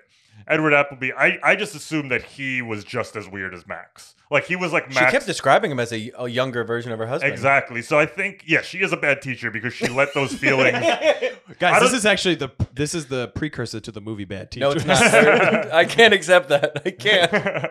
We should have watched Bad Teacher. Yeah. Have you seen that? No, I haven't. Have you seen it? It's like Jasmine's favorite movie. I've seen it like 8 times. Oh, really? She loves Cameron Diaz. I love Cameron Diaz, but no, I've never seen it. Oh, it's great. But yeah, so I think I don't think she ever at any point thought about having sex with this kid or I disagree strongly. or pursuing it as a romantic relationship, but she is a bad teacher because she did let this whole idea of like he's filling a void that I didn't realize I had, and I'm gonna like not lead him on, but like Well, she accepted him as a friend in her life. Yeah. Which is way more than you should have let a 15-year-old who was clearly this is like their second scene together. He's clearly in love with her. Yeah, exactly. She should have been adult enough to look and be like, I need to cut this off within the first time I met Given this his kid. personality traits that are not just like oh, these are under the surface. Like this kid runs every fucking club at the school. Yeah. And after a slight conversation we had about Latin Club, in which he told me that he wanted to cancel Latin Club, he got Latin Club back. What it should have been immediately been like, okay, we need to keep distance. And she was like, we gonna fuck. It was a great example, though. It worked really well to have that character dynamic toward the end when people were just saying what they felt. Yeah. Like when it got to the point of the aquarium was coming up, Bill Murray was now involved. Spoilers. And he goes to her and like, hey, he spent all this money to build you this aquarium. And she goes, I never asked anyone to build me an aquarium. I know, yeah, like it all started from his crazy like spiraling of like, oh, she likes she has a couple of fish in her room. Yeah. So I got to build her the world's biggest aquarium and knock out the baseball diamonds, which I love. Which is great. He's like, yeah, we're going to have to move it a few feet in that direction. I was like, that's not how moving a baseball diamond would work, is we just pick it up and move it. And my favorite thing, it was the thing that made me laugh in the movie, was as they were running up, he was blowing his whistle. Yeah. Like that was going to stop. That was going to fix all the problems. It was very funny. I am so embarrassed that in the car here, I was like, this is like very Wes Anderson. He's like, because it's a Wes Anderson movie, Sean. Yeah, I love that Matt was like, oh, I didn't notice that it was written by Owen Wilson. You're like, I didn't notice that they named the director in the beginning. And then I assumed you loved the Gilmore Girls. Yeah, I don't know where that was. I think that might have been. I think that's where we should wrap up for today, guys. Thanks for watching. Thanks for watching. You guys, this has been Ebert and Robert. You YouTubers with the watching. No, Matt will constantly on our podcast be like, for the viewers out there, I'm like, nobody's watching, Matt. Yep, no, but our podcast we record for our Patreon. Yeah, so nobody's watching is what I'm getting at. Our Patreon has 0 patrons. There's 9 videos up there. It's funny. Okay, you know what? Anyone listening, if you've made it this far and Masha doesn't cut this out, on our Patreon, one of these scales is an open space. So the first person to buy into it gets to decide what that is in perpetuity. Which is a mistake. Huge mistake. It's going to be like Sean's daily dick pic is going to be...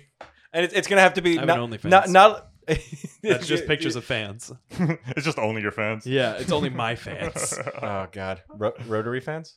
Yes. Ceiling fans. Rotary only fans. I get it. Now I see what you did. You do the cooking ones, only pans. I am the Wes Anderson of wordplay. You are not. Thanks so much for watching, guys. I appreciate it. So what else can we say before we wrap this guy up? Did we have any... What didn't we do? I think we did. In theory, we also discussed this in great detail. Yeah, it's just jumbled all hell, but it's all... It's normally how it goes with us. So, yeah, it's about right.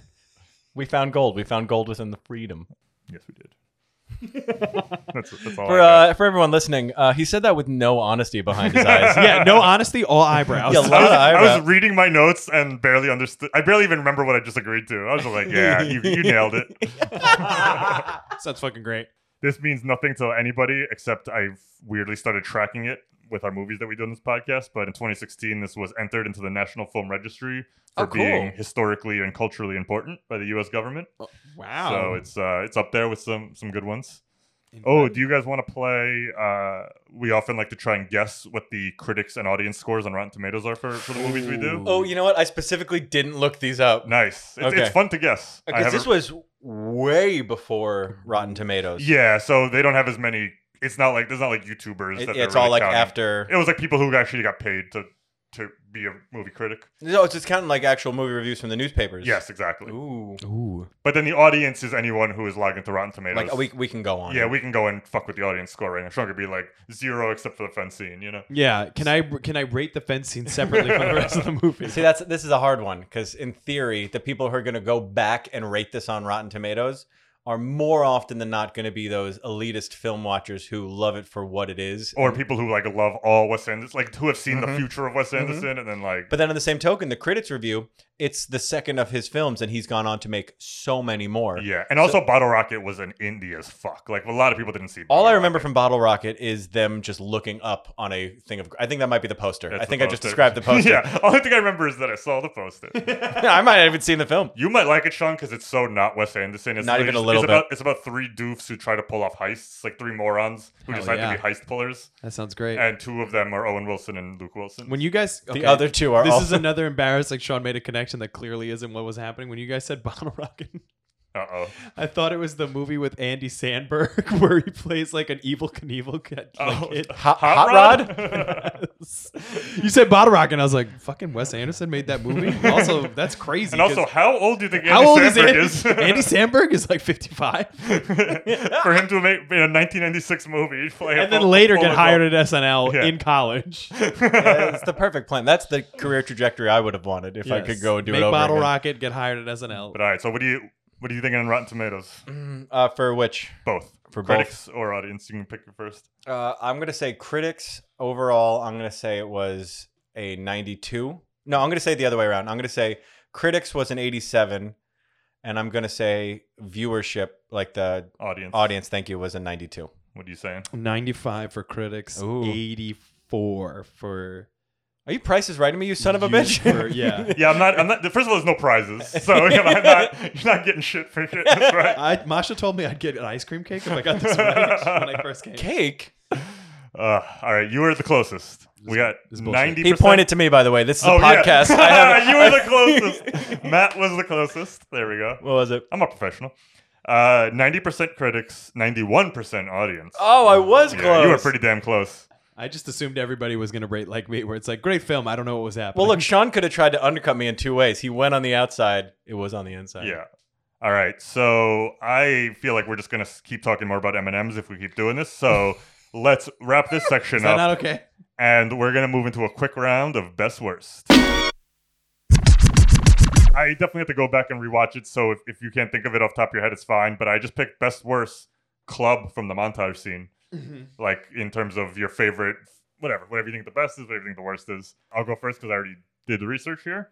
But for best, I gotta go basically just because I've never heard of this one. It made me laugh the most. Was the Bombardment Society, which is them playing dodgeball. Dodgeball, yeah. Dodgeball, The yep. Bombardment Society. Because I was like, what is that gonna be? And just gonna throw balls. Like, you're out. It was like, oh, that got me good. Oh, no. And then worst, I went with French Club just because it just seemed the most boring, and also like, why was that the one language represented? It was just a weird. But it's so funny you fucking say French Club because it was the thing that was the most Wes Anderson to me because it was like 5-second clip of them sitting in these weird fucking rows with like plexiglass and he With had the hat on. The and berets, yeah. I yeah. was like, something's going on here. I'm missing, Something's man. going on.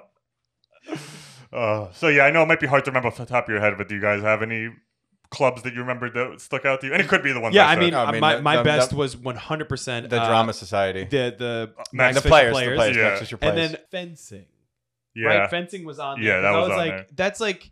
But fencing I mean, had a good payoff. I know it has to be there because it's like It comes fencing back is later. the thing. And it's also it's a very prep school thing too. Yeah. Like our school had a fencing team, but like I don't know, it just seems like a prep school thing. See, Yeah. I didn't like fencing until it came back later when he's at the Fencing public by school in the himself basketball. with the basketball, Like he yeah. just assumed that's what gym was. Yeah, exactly. I love when he makes that speech. We didn't even talk about it at all when he goes to public school, but We did. Alexis Bledel Yeah, sat the next Gilmore, to him. oh Gilmore yeah, Girls. that's true. Yeah, there was a Gilmore Girls. Girl. That's all that We matters. spoke was the about it most because you're a important huge part. Gilmore Girls fan. Well, because that was the whole thing. Like I mentioned that he went through the Dan Harmon story circle. Yep. Where he lost everything, and to the point where he had no longer had a school. He didn't have his friends. He didn't have the woman that he wanted. He had no and- status in this new school He at had no all. set- but he built it all back. Yep. to the point where he was running the school the exact same way, and then he gets to, that's my worst, is the friggin' Kite Society. It was an empowering moment, but I would have loved for it to be anything other than a Kite Society. And the way he built the Kite Society wasn't bringing like the rules in or what you're gonna do. He just listed people who he thought would like to fly kites. Yep. I don't even know if that's his thoughts within him. He just listed kite people. Maybe that's what the movie's trying to say. Like, it's not that hard to be a leader. You just gotta tell people that they're gonna follow you. Yeah, exactly. But yeah, I did like that because I thought I was watching this movie more so the way a traditional movie would go, where you would think he'd go to public school and then get like mercilessly bullied and not fit in. But I love that he is able to pretty much regain all his status that he had at Rushmore. Doing the backflips, the back handsprings across the... I feel like he even had more, though, because the kids at the public school seemed to really like him, like, after a little while. And he didn't really get that in Rushmore. So I think it was that was a little bit of growth there, too, where his Rushmore classmates all thought he was kind of weird and wouldn't invite him to parties. Well, what do you think it was because that it was better for them? Like, he was more acceptable to the kids at the other school? Like, he was more familiar to them? He wasn't good in school. He wasn't all these things. He just wanted to do all these activities? Or was it actual character growth, where the character actually became better at what he did because he had to relate to people who were completely out of the realm that he was working with before? Yeah, I think so. I think it's that second one where, it's just it was less to me about him, about having this like weird Rushmore status. And towards the end of the movie, he does actually start trying to help people. Like he actually truly apologizes to Dirk Calloway for the first time instead of making excuses, and Best saying, character in cinema history, exactly. Dirk Calloway. Oh man, when they're throwing rocks at him. Sorry, that part was so funny. Oh my God. Truce. Oh, hold on, guys. He said truce. Hold on, he said truce. Why were they dressed up like wizards, by the way? I have no idea. Like were they LARPing? Probably. If you're dressed up like a wizard, 9 times out of 10 you're LARPing. Yeah, I believe What it. is the 10th time?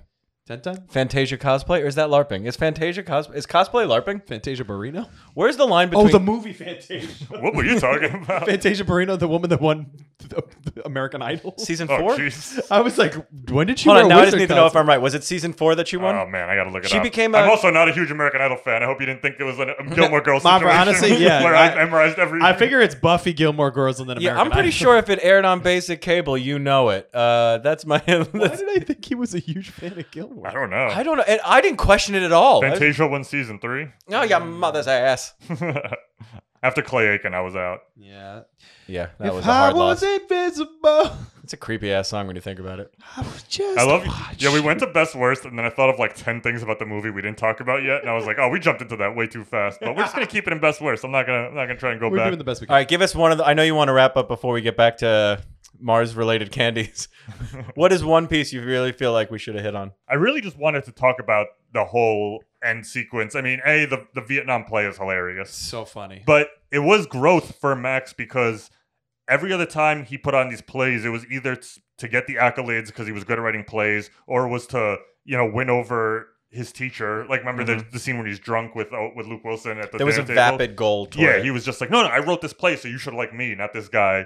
And then this time, it might not have been the smartest thing to do, but he was strictly making that play, to give Bill Murray something to relate to, because if you remember, Bill Murray's character was in Vietnam, Yeah. and he was in the shit, as he says. Yes. So he wanted to make a realistic character piece about being in Vietnam, but also to get him and Olivia together, or Rosemary. So it was like the first time he was doing something not for his own personal goals, but what he believed was helping people. I kind of think they're both a little broken. Bill Murray and Olivia Williams, both their characters are a little too broken for them to actually be like true loves. But That's not the story we're watching. yeah, it showed the growth in Max where he was like doing stuff for other people for the first time. Yeah, it wasn't for him. And which is why when they had that last scene when he's dancing with Olivia Williams and you thought they were going to fuck. He still thinks it. Yeah. I don't think so. I think it was a little more of like a sweet moment where they both helped each other work through this hole they had from their dead loved ones. And it was just like, it was them kind of dancing and just being like, thank you and goodbye, and we're never going to see you. Like, I actually think him and Margaret Chang are maybe not like for life. They're not going to go the They distance. were going to have a good, well, I just think like they're actually pretty healthy for each other as opposed to this. That's a good way to. They were healthy for each other. Absolutely. They're 17, so they're probably not going to be in love for the rest of their lives. No. But it was the first time he had a healthy relationship with someone his age. Oh, yeah. And I think this whole point you're making about how they work through this loss that they each shared Yeah. is exactly what Sean was afraid of when he was watching the movie. He goes, when did this happen? Oh yeah, they gonna fuck. And nothing else happened after that. But even he dedicated the play to his mother and her dead husband. Like it was like literally almost like laid out at that point where Missed he it, was guys, right over my head. I was too busy laughing at Bill Murray crying during the play. Because He did. You know what happened? They hit a hard, dirty single on Bill Murray and just crying during a children's play. I was like, classic Murray. Ah man. Give me more. I was when they were preparing Just for the like play. Zombieland. They like kind of Such a underplayed good the movie. play before the play came about. Yeah. So all of a sudden he's just buying dynamite, Oh, I love it. I and love you're that they like, don't "Is this for the explain- aquarium? Is this when is it going to be for?" Also, the fact that he pulled off. I mean, you've been in a lot of plays, especially school plays. The fact that this was a public school where they had that much props and like obviously it was insane. Like the helicopter in the background. But they prove that he can get funding. When he goes to Bill Murray early on in the film to get $35,000, and Bill goes, "I'll give you 25." How did you do that? Yeah. I'd watch that for 2 hours to learn how to do that from someone. Well, to be fair, he asked for 35,000. He got 2,500. Oh, 2,500? I'm sorry, I misheard. Yeah. It was See, Matt, this is why you got to really hold on during a Wes Anderson movie. These things will just fly right Went up past there. you. This is why you got to hold on during Love What I Love. I've lost the rails entirely. But still, I Can we think get some M&Ms? even for a 17-year-old to convince an adult to invest $2,500, that's still pretty crazy. No, Jason Schwartzman was 17. He was 15, and the character Oh was yeah, 15. you're right. Imagine what kind of idiot you were at 50. Oh, I couldn't. 16 years ago. I could have convinced my parents to give me $20 at 15, let Yeah. alone get $2,500 from You a get a stranger. slab of that. You get that slab of that garage meat, though. That boiler meat. Yep. Not gonna explain Let's that. not Leave explain it. that. Just Let's leave just- it. You have to tune in 20 episodes. I'll tell you the secret of the garage meat. The garage meat, baby. Secret of the Garage Meat was my favorite Ninja Turtles episode. So yeah, that's all I really want to touch on. I just realized we didn't really talk about the end of the movie at all. I think we were bad guests. I think that's what. No, honestly, I think the best guest is what I'm going for here. Ooh, see, that's uncomfortable because you've had other guests. The download numbers will tell us the truth. But Oh yeah. And they normally very roughly do. And also, we have the kind of analytics that tell you how long into a podcast when people turn off. Oh, So we'll yeah. find out if it's like 8 minutes and they're like, "This is bananas. I can't stick along with this." That won't be good. I apologize now. So thank you for listening. If you made it this far, I'll be honest, I don't think we touched the movie in the first 8 minutes. Oh no, not at all. but the movie touched us, and I think that's why we do these projects. I and give it 5 pieces. stars. Stay the world. All right, did you guys have any other best worst? Best worst teachers at the school. Okay, nice. That's a good one. So best teacher was the math teacher in his fantasy, Yeah. and worst teacher was Princess No Bra that he falls in love with. Yeah. Oh man, she did have no bra. She was like. She was a good character, but really, when you think about the way a teacher is meant to behave around and in front of students, Yep. awful. Just awful. Even just allowing Max to hang around when she was teaching a class, like Yeah, totally. like you know, like it'd be one thing if it was like after class they hung out, but like he was like actively hitting on her and bringing her fish. Like, you can forgive Bill Murray's relationship with him because he's got these kids at home that are of his Yeah. age that he doesn't understand them, and He's he got finally, a loveless marriage. yeah, He's and got- he finds a person that he can relate to, but he is not beholden to him other than, you know, potentially coming off as this creepy guy hanging out with this kid. You know, for Rosemary Cross, Olivia Williams, her career is on the line, and she could have gotten fired for any form of the fraternizing that she did with him. Yeah. To the point of All him of lighting from the inciting moment, it goes downhill and she can get herself fired. She doesn't need to bang him to get fired, but she doesn't also need to not wear a bra to school, have him light her cigarettes, hang out with them on weekends. They became this weird pod of a family yeah. that, and again, it's not that she's a bad person, but no teacher would get away with this No, in terms no, of their not at all. career. Not at all. I'm gonna have to agree with you. A, because I think you make good points, and B, I don't know if we see any other teachers in the movie. There's that one math teacher in his fantasy, and Yeah. then Guggenheim. I disagree. Yeah. My best teacher is the gym teacher that runs around with the whistle, who is Andrew Wilson, Luke Wilson. Oh, yeah. It was him. I It was is right. Andrew Wilson, Nice. yeah. Oh. Awesome. I liked him. He was my favorite He is because great. he thought stopping the aquarium was going to be blowing a whistle and running in. And then worst teacher for me was whoever the fuck is facilitating the theater program because they are letting that kid do whatever he wants. Yeah. That's because I'm pretty sure Max is facilitating the theater Yeah. program. Dude, it reminded me of, I don't know if you guys watch Arrested Development, but when James Lipton's character was putting on his play called New Warden, but with like exclusively with like very young kids, and they're touching on like prison rape and like smuggling drugs through an anus. But like anytime they show the play, it's like these 8-year-olds performing it. It's great. Warden Gentles had convinced his granddaughter's teacher to mount New Warden as a school play. Been causing problems. Nobody sells any coke in this pen without Daddy getting a taste. Beat him with a pillowcase full of batteries. Whoever's the facilitator for that should be fired. Yeah. There is a show out in the UK. I don't remember the name. It's like this big fat year show of the year. And at the end of every year, they do a quiz show about the year with a bunch of celebrities on there. And one of the things they do is they get a local school to perform a small segment of a scene from a movie with all like 8 or 7-year-olds performing that's it. Great. And it's all like, like those Erin Brockovich kind of scenes. Have you seen the scenes of like kids doing Scarface, putting his face in a big pile of popcorn, and there's a big stuffed tiger there? It's that kind of thing. Amazing. Oh, that's awesome. I gotta look into that. So Sean, you had one best worst too? I do. I have the best worst Murray, best worst Yeah, Bill. get in there. All right. I think we all know my best is falling over a fence. Yep.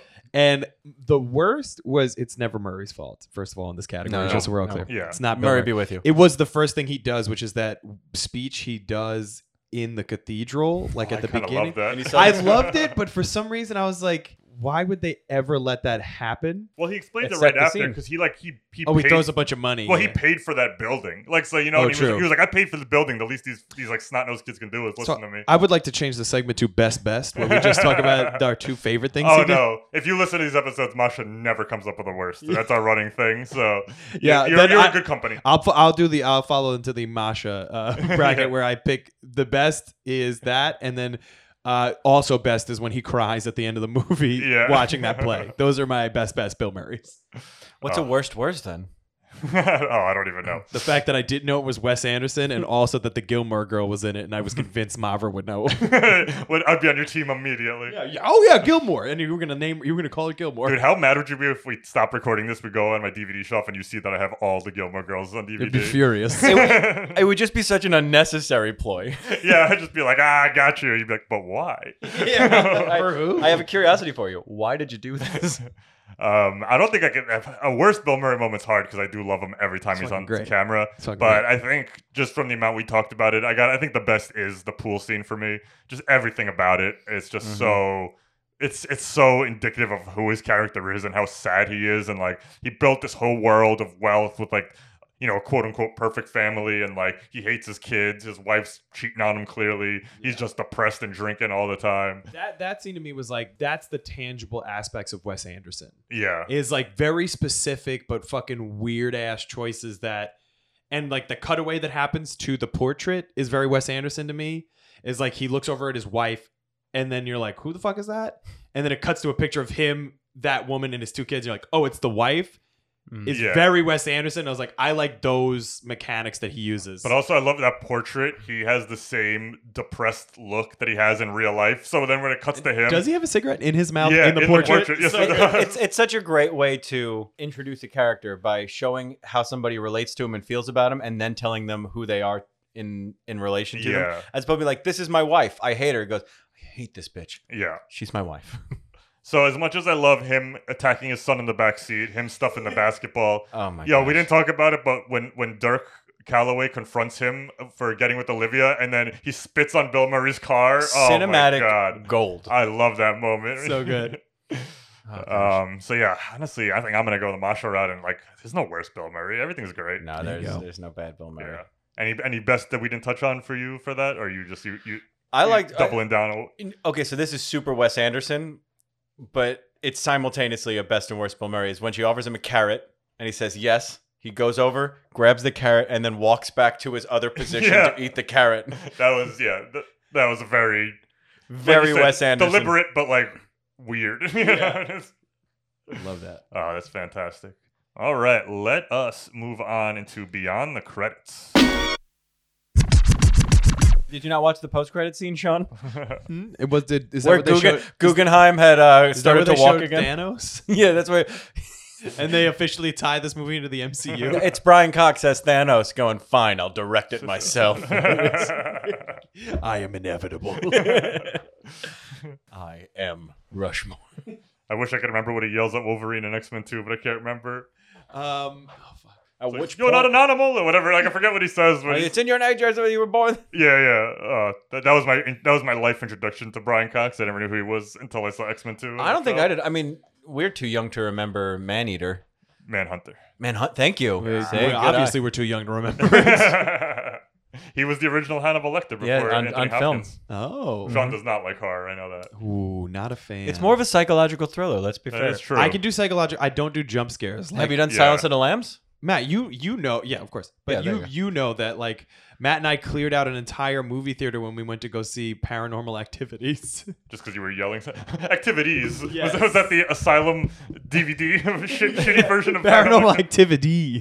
There's a lot of activities. The worst was, I don't know how I wound up with tickets to the Evil Dead remake. Oh, man. There was a premiere in the city, and Sean and I go, and we're sitting in the second row. And I'm covered with a jacket. Sean is terrified. The best part of it was this one big dude. Like he was big to scale in all dimensions, and he gets up to pee and he can't find his seat on the way back. He's like, I don't know where I was sitting. In the front row, like he's walking across the seat, just looking for his seat. Yo, I'm scared. This is scary. That was the real horror movie. That's what Sean needed to get through the film. Was that brief respite? I commend you because I love gory movies, and that one was even too much for me. I was like, there's a lot of gore going on in this Evil Dead remake. Oh, I was covered. Not a bad remake, though. I was covered in a jacket. I just went with Matt because I was like, yeah, movie premiere sounds great. And then I was like, I think we got there. I was like, what kind of movie is this? He's like, it's Evil Dead. What the fuck do you think is going to happen? It's like the original, but with way more blood. Yeah, I think and the original has a lot of blood. I think the typeface was some kind of just blood scrawled out. Yeah. So good. You were just a rookie cop throwing up in the movie theater. So yeah, for Beyond the Credits, I'll say right off the bat, nothing about this movie tells me that there should be a sequel for it. I think it would be a very weird choice. Yeah. To try to make a Rushmore 2. We did come up with a third in the trilogy. Although we did connect it to every perceivable universe. Yeah, I do think that him being Gideon Grey in Scott Pilgrim is pretty much. Yeah, that one actually works. It makes perfect sense. So yeah, that's my Beyond the Credits, that he is Gideon Grey. I'm stealing it. You guys got nothing. Come up with your own. I hold belief that he and the teacher bang and then have Dom Toretto as their kid. It is Gideon Grey. Nice. I think it would move in the. Again, he's like this evil megalomaniac. So I think he's going to go into. Obviously going to go into business. He's set for life now because he's hooked up with Bill Murray. Yeah. He's going to either join him in business or invest in another business. Ooh, we could have an envy situation here. Which is the Vaporize movie? The Vaporize movie. Not necessarily in the sense that, you know, like they're trying to escape. Well, what's crazy is all of the accessibility he has for some kid who is essentially impoverished. Like, he is not well off, and he always has money and fun. He buys dynamite. Yeah.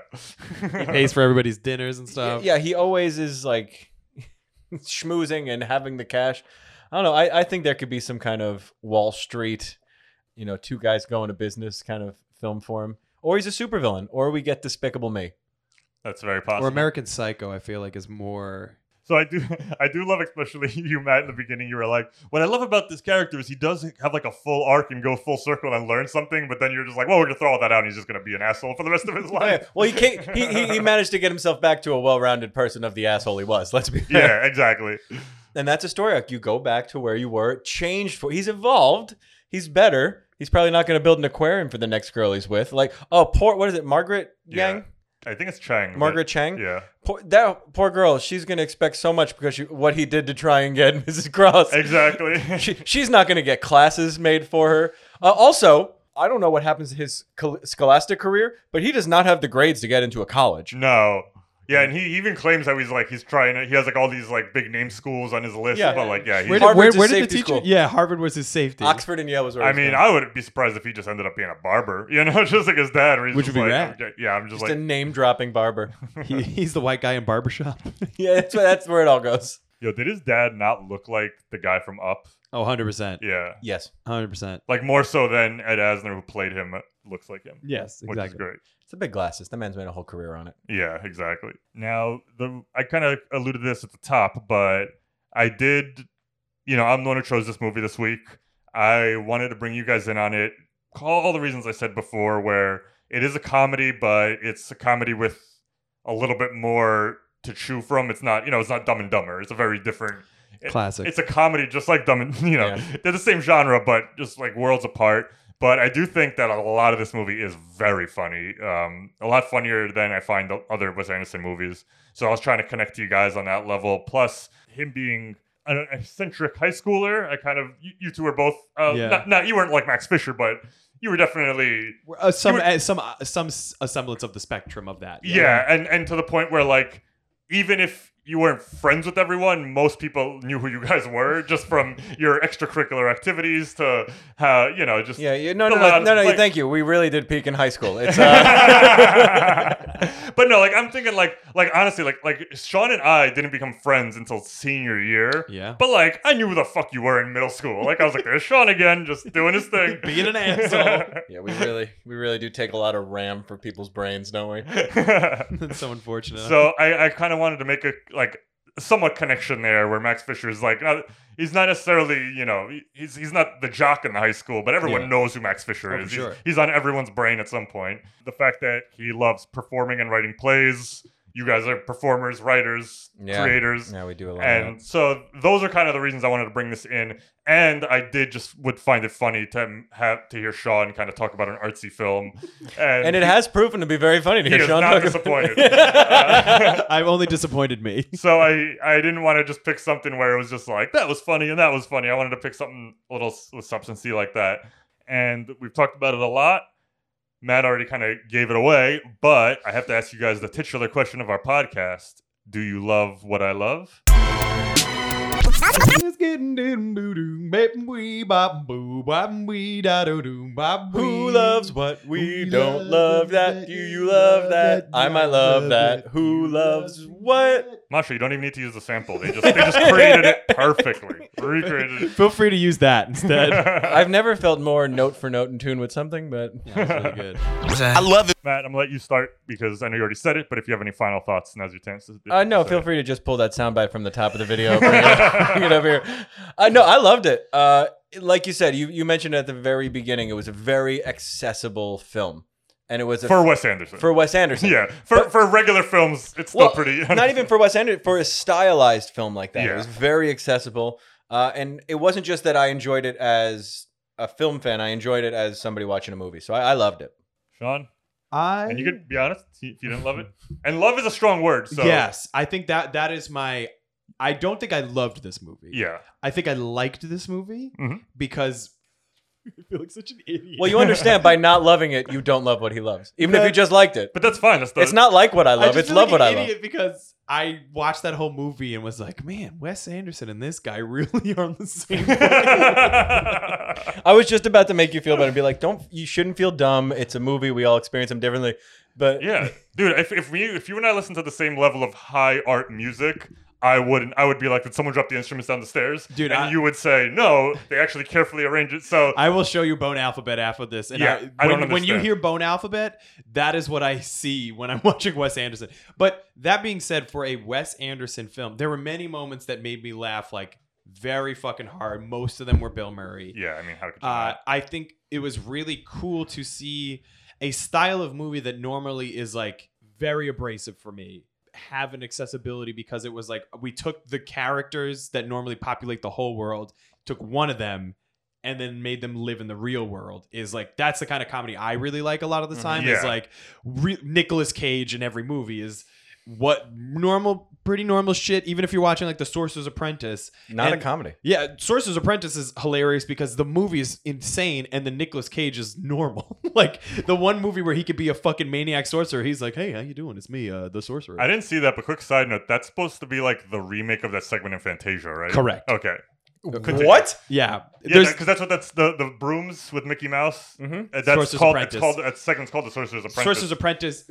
Deeper dive than that is actually a piece of classical music that has been around for years. You sound insane. I'm going to show you. I know a movie. It's called The Bone Alphabet. It's all about a wager to bone this bitch named Betty. Named Betty. The Bone Alphabeta. It's a cuck film. So I would not say I love this movie, but I did like it, which I was ready to hate it when I was like, this is a guy that does Wes Anderson stuff. What a copycat. Fucking Jess Anderson, his sister. Jess Anderson. So he doesn't love what you love. Is what we get. Hey, that's why we're here. We're here to discuss. Yeah, I'll show you Bone Alphabet after All right, this. guys. So now is your time to plug anything you'd like for the folks at home. If they want to check out your awesome stuff before we wrap this up. So you just remind them, I know we did at the top, but remind them, what you guys are called, where to find you. Sure. Where that Patreon is, so we can get some of those sweet bucks coming in. Yeah, you guys can become viewers.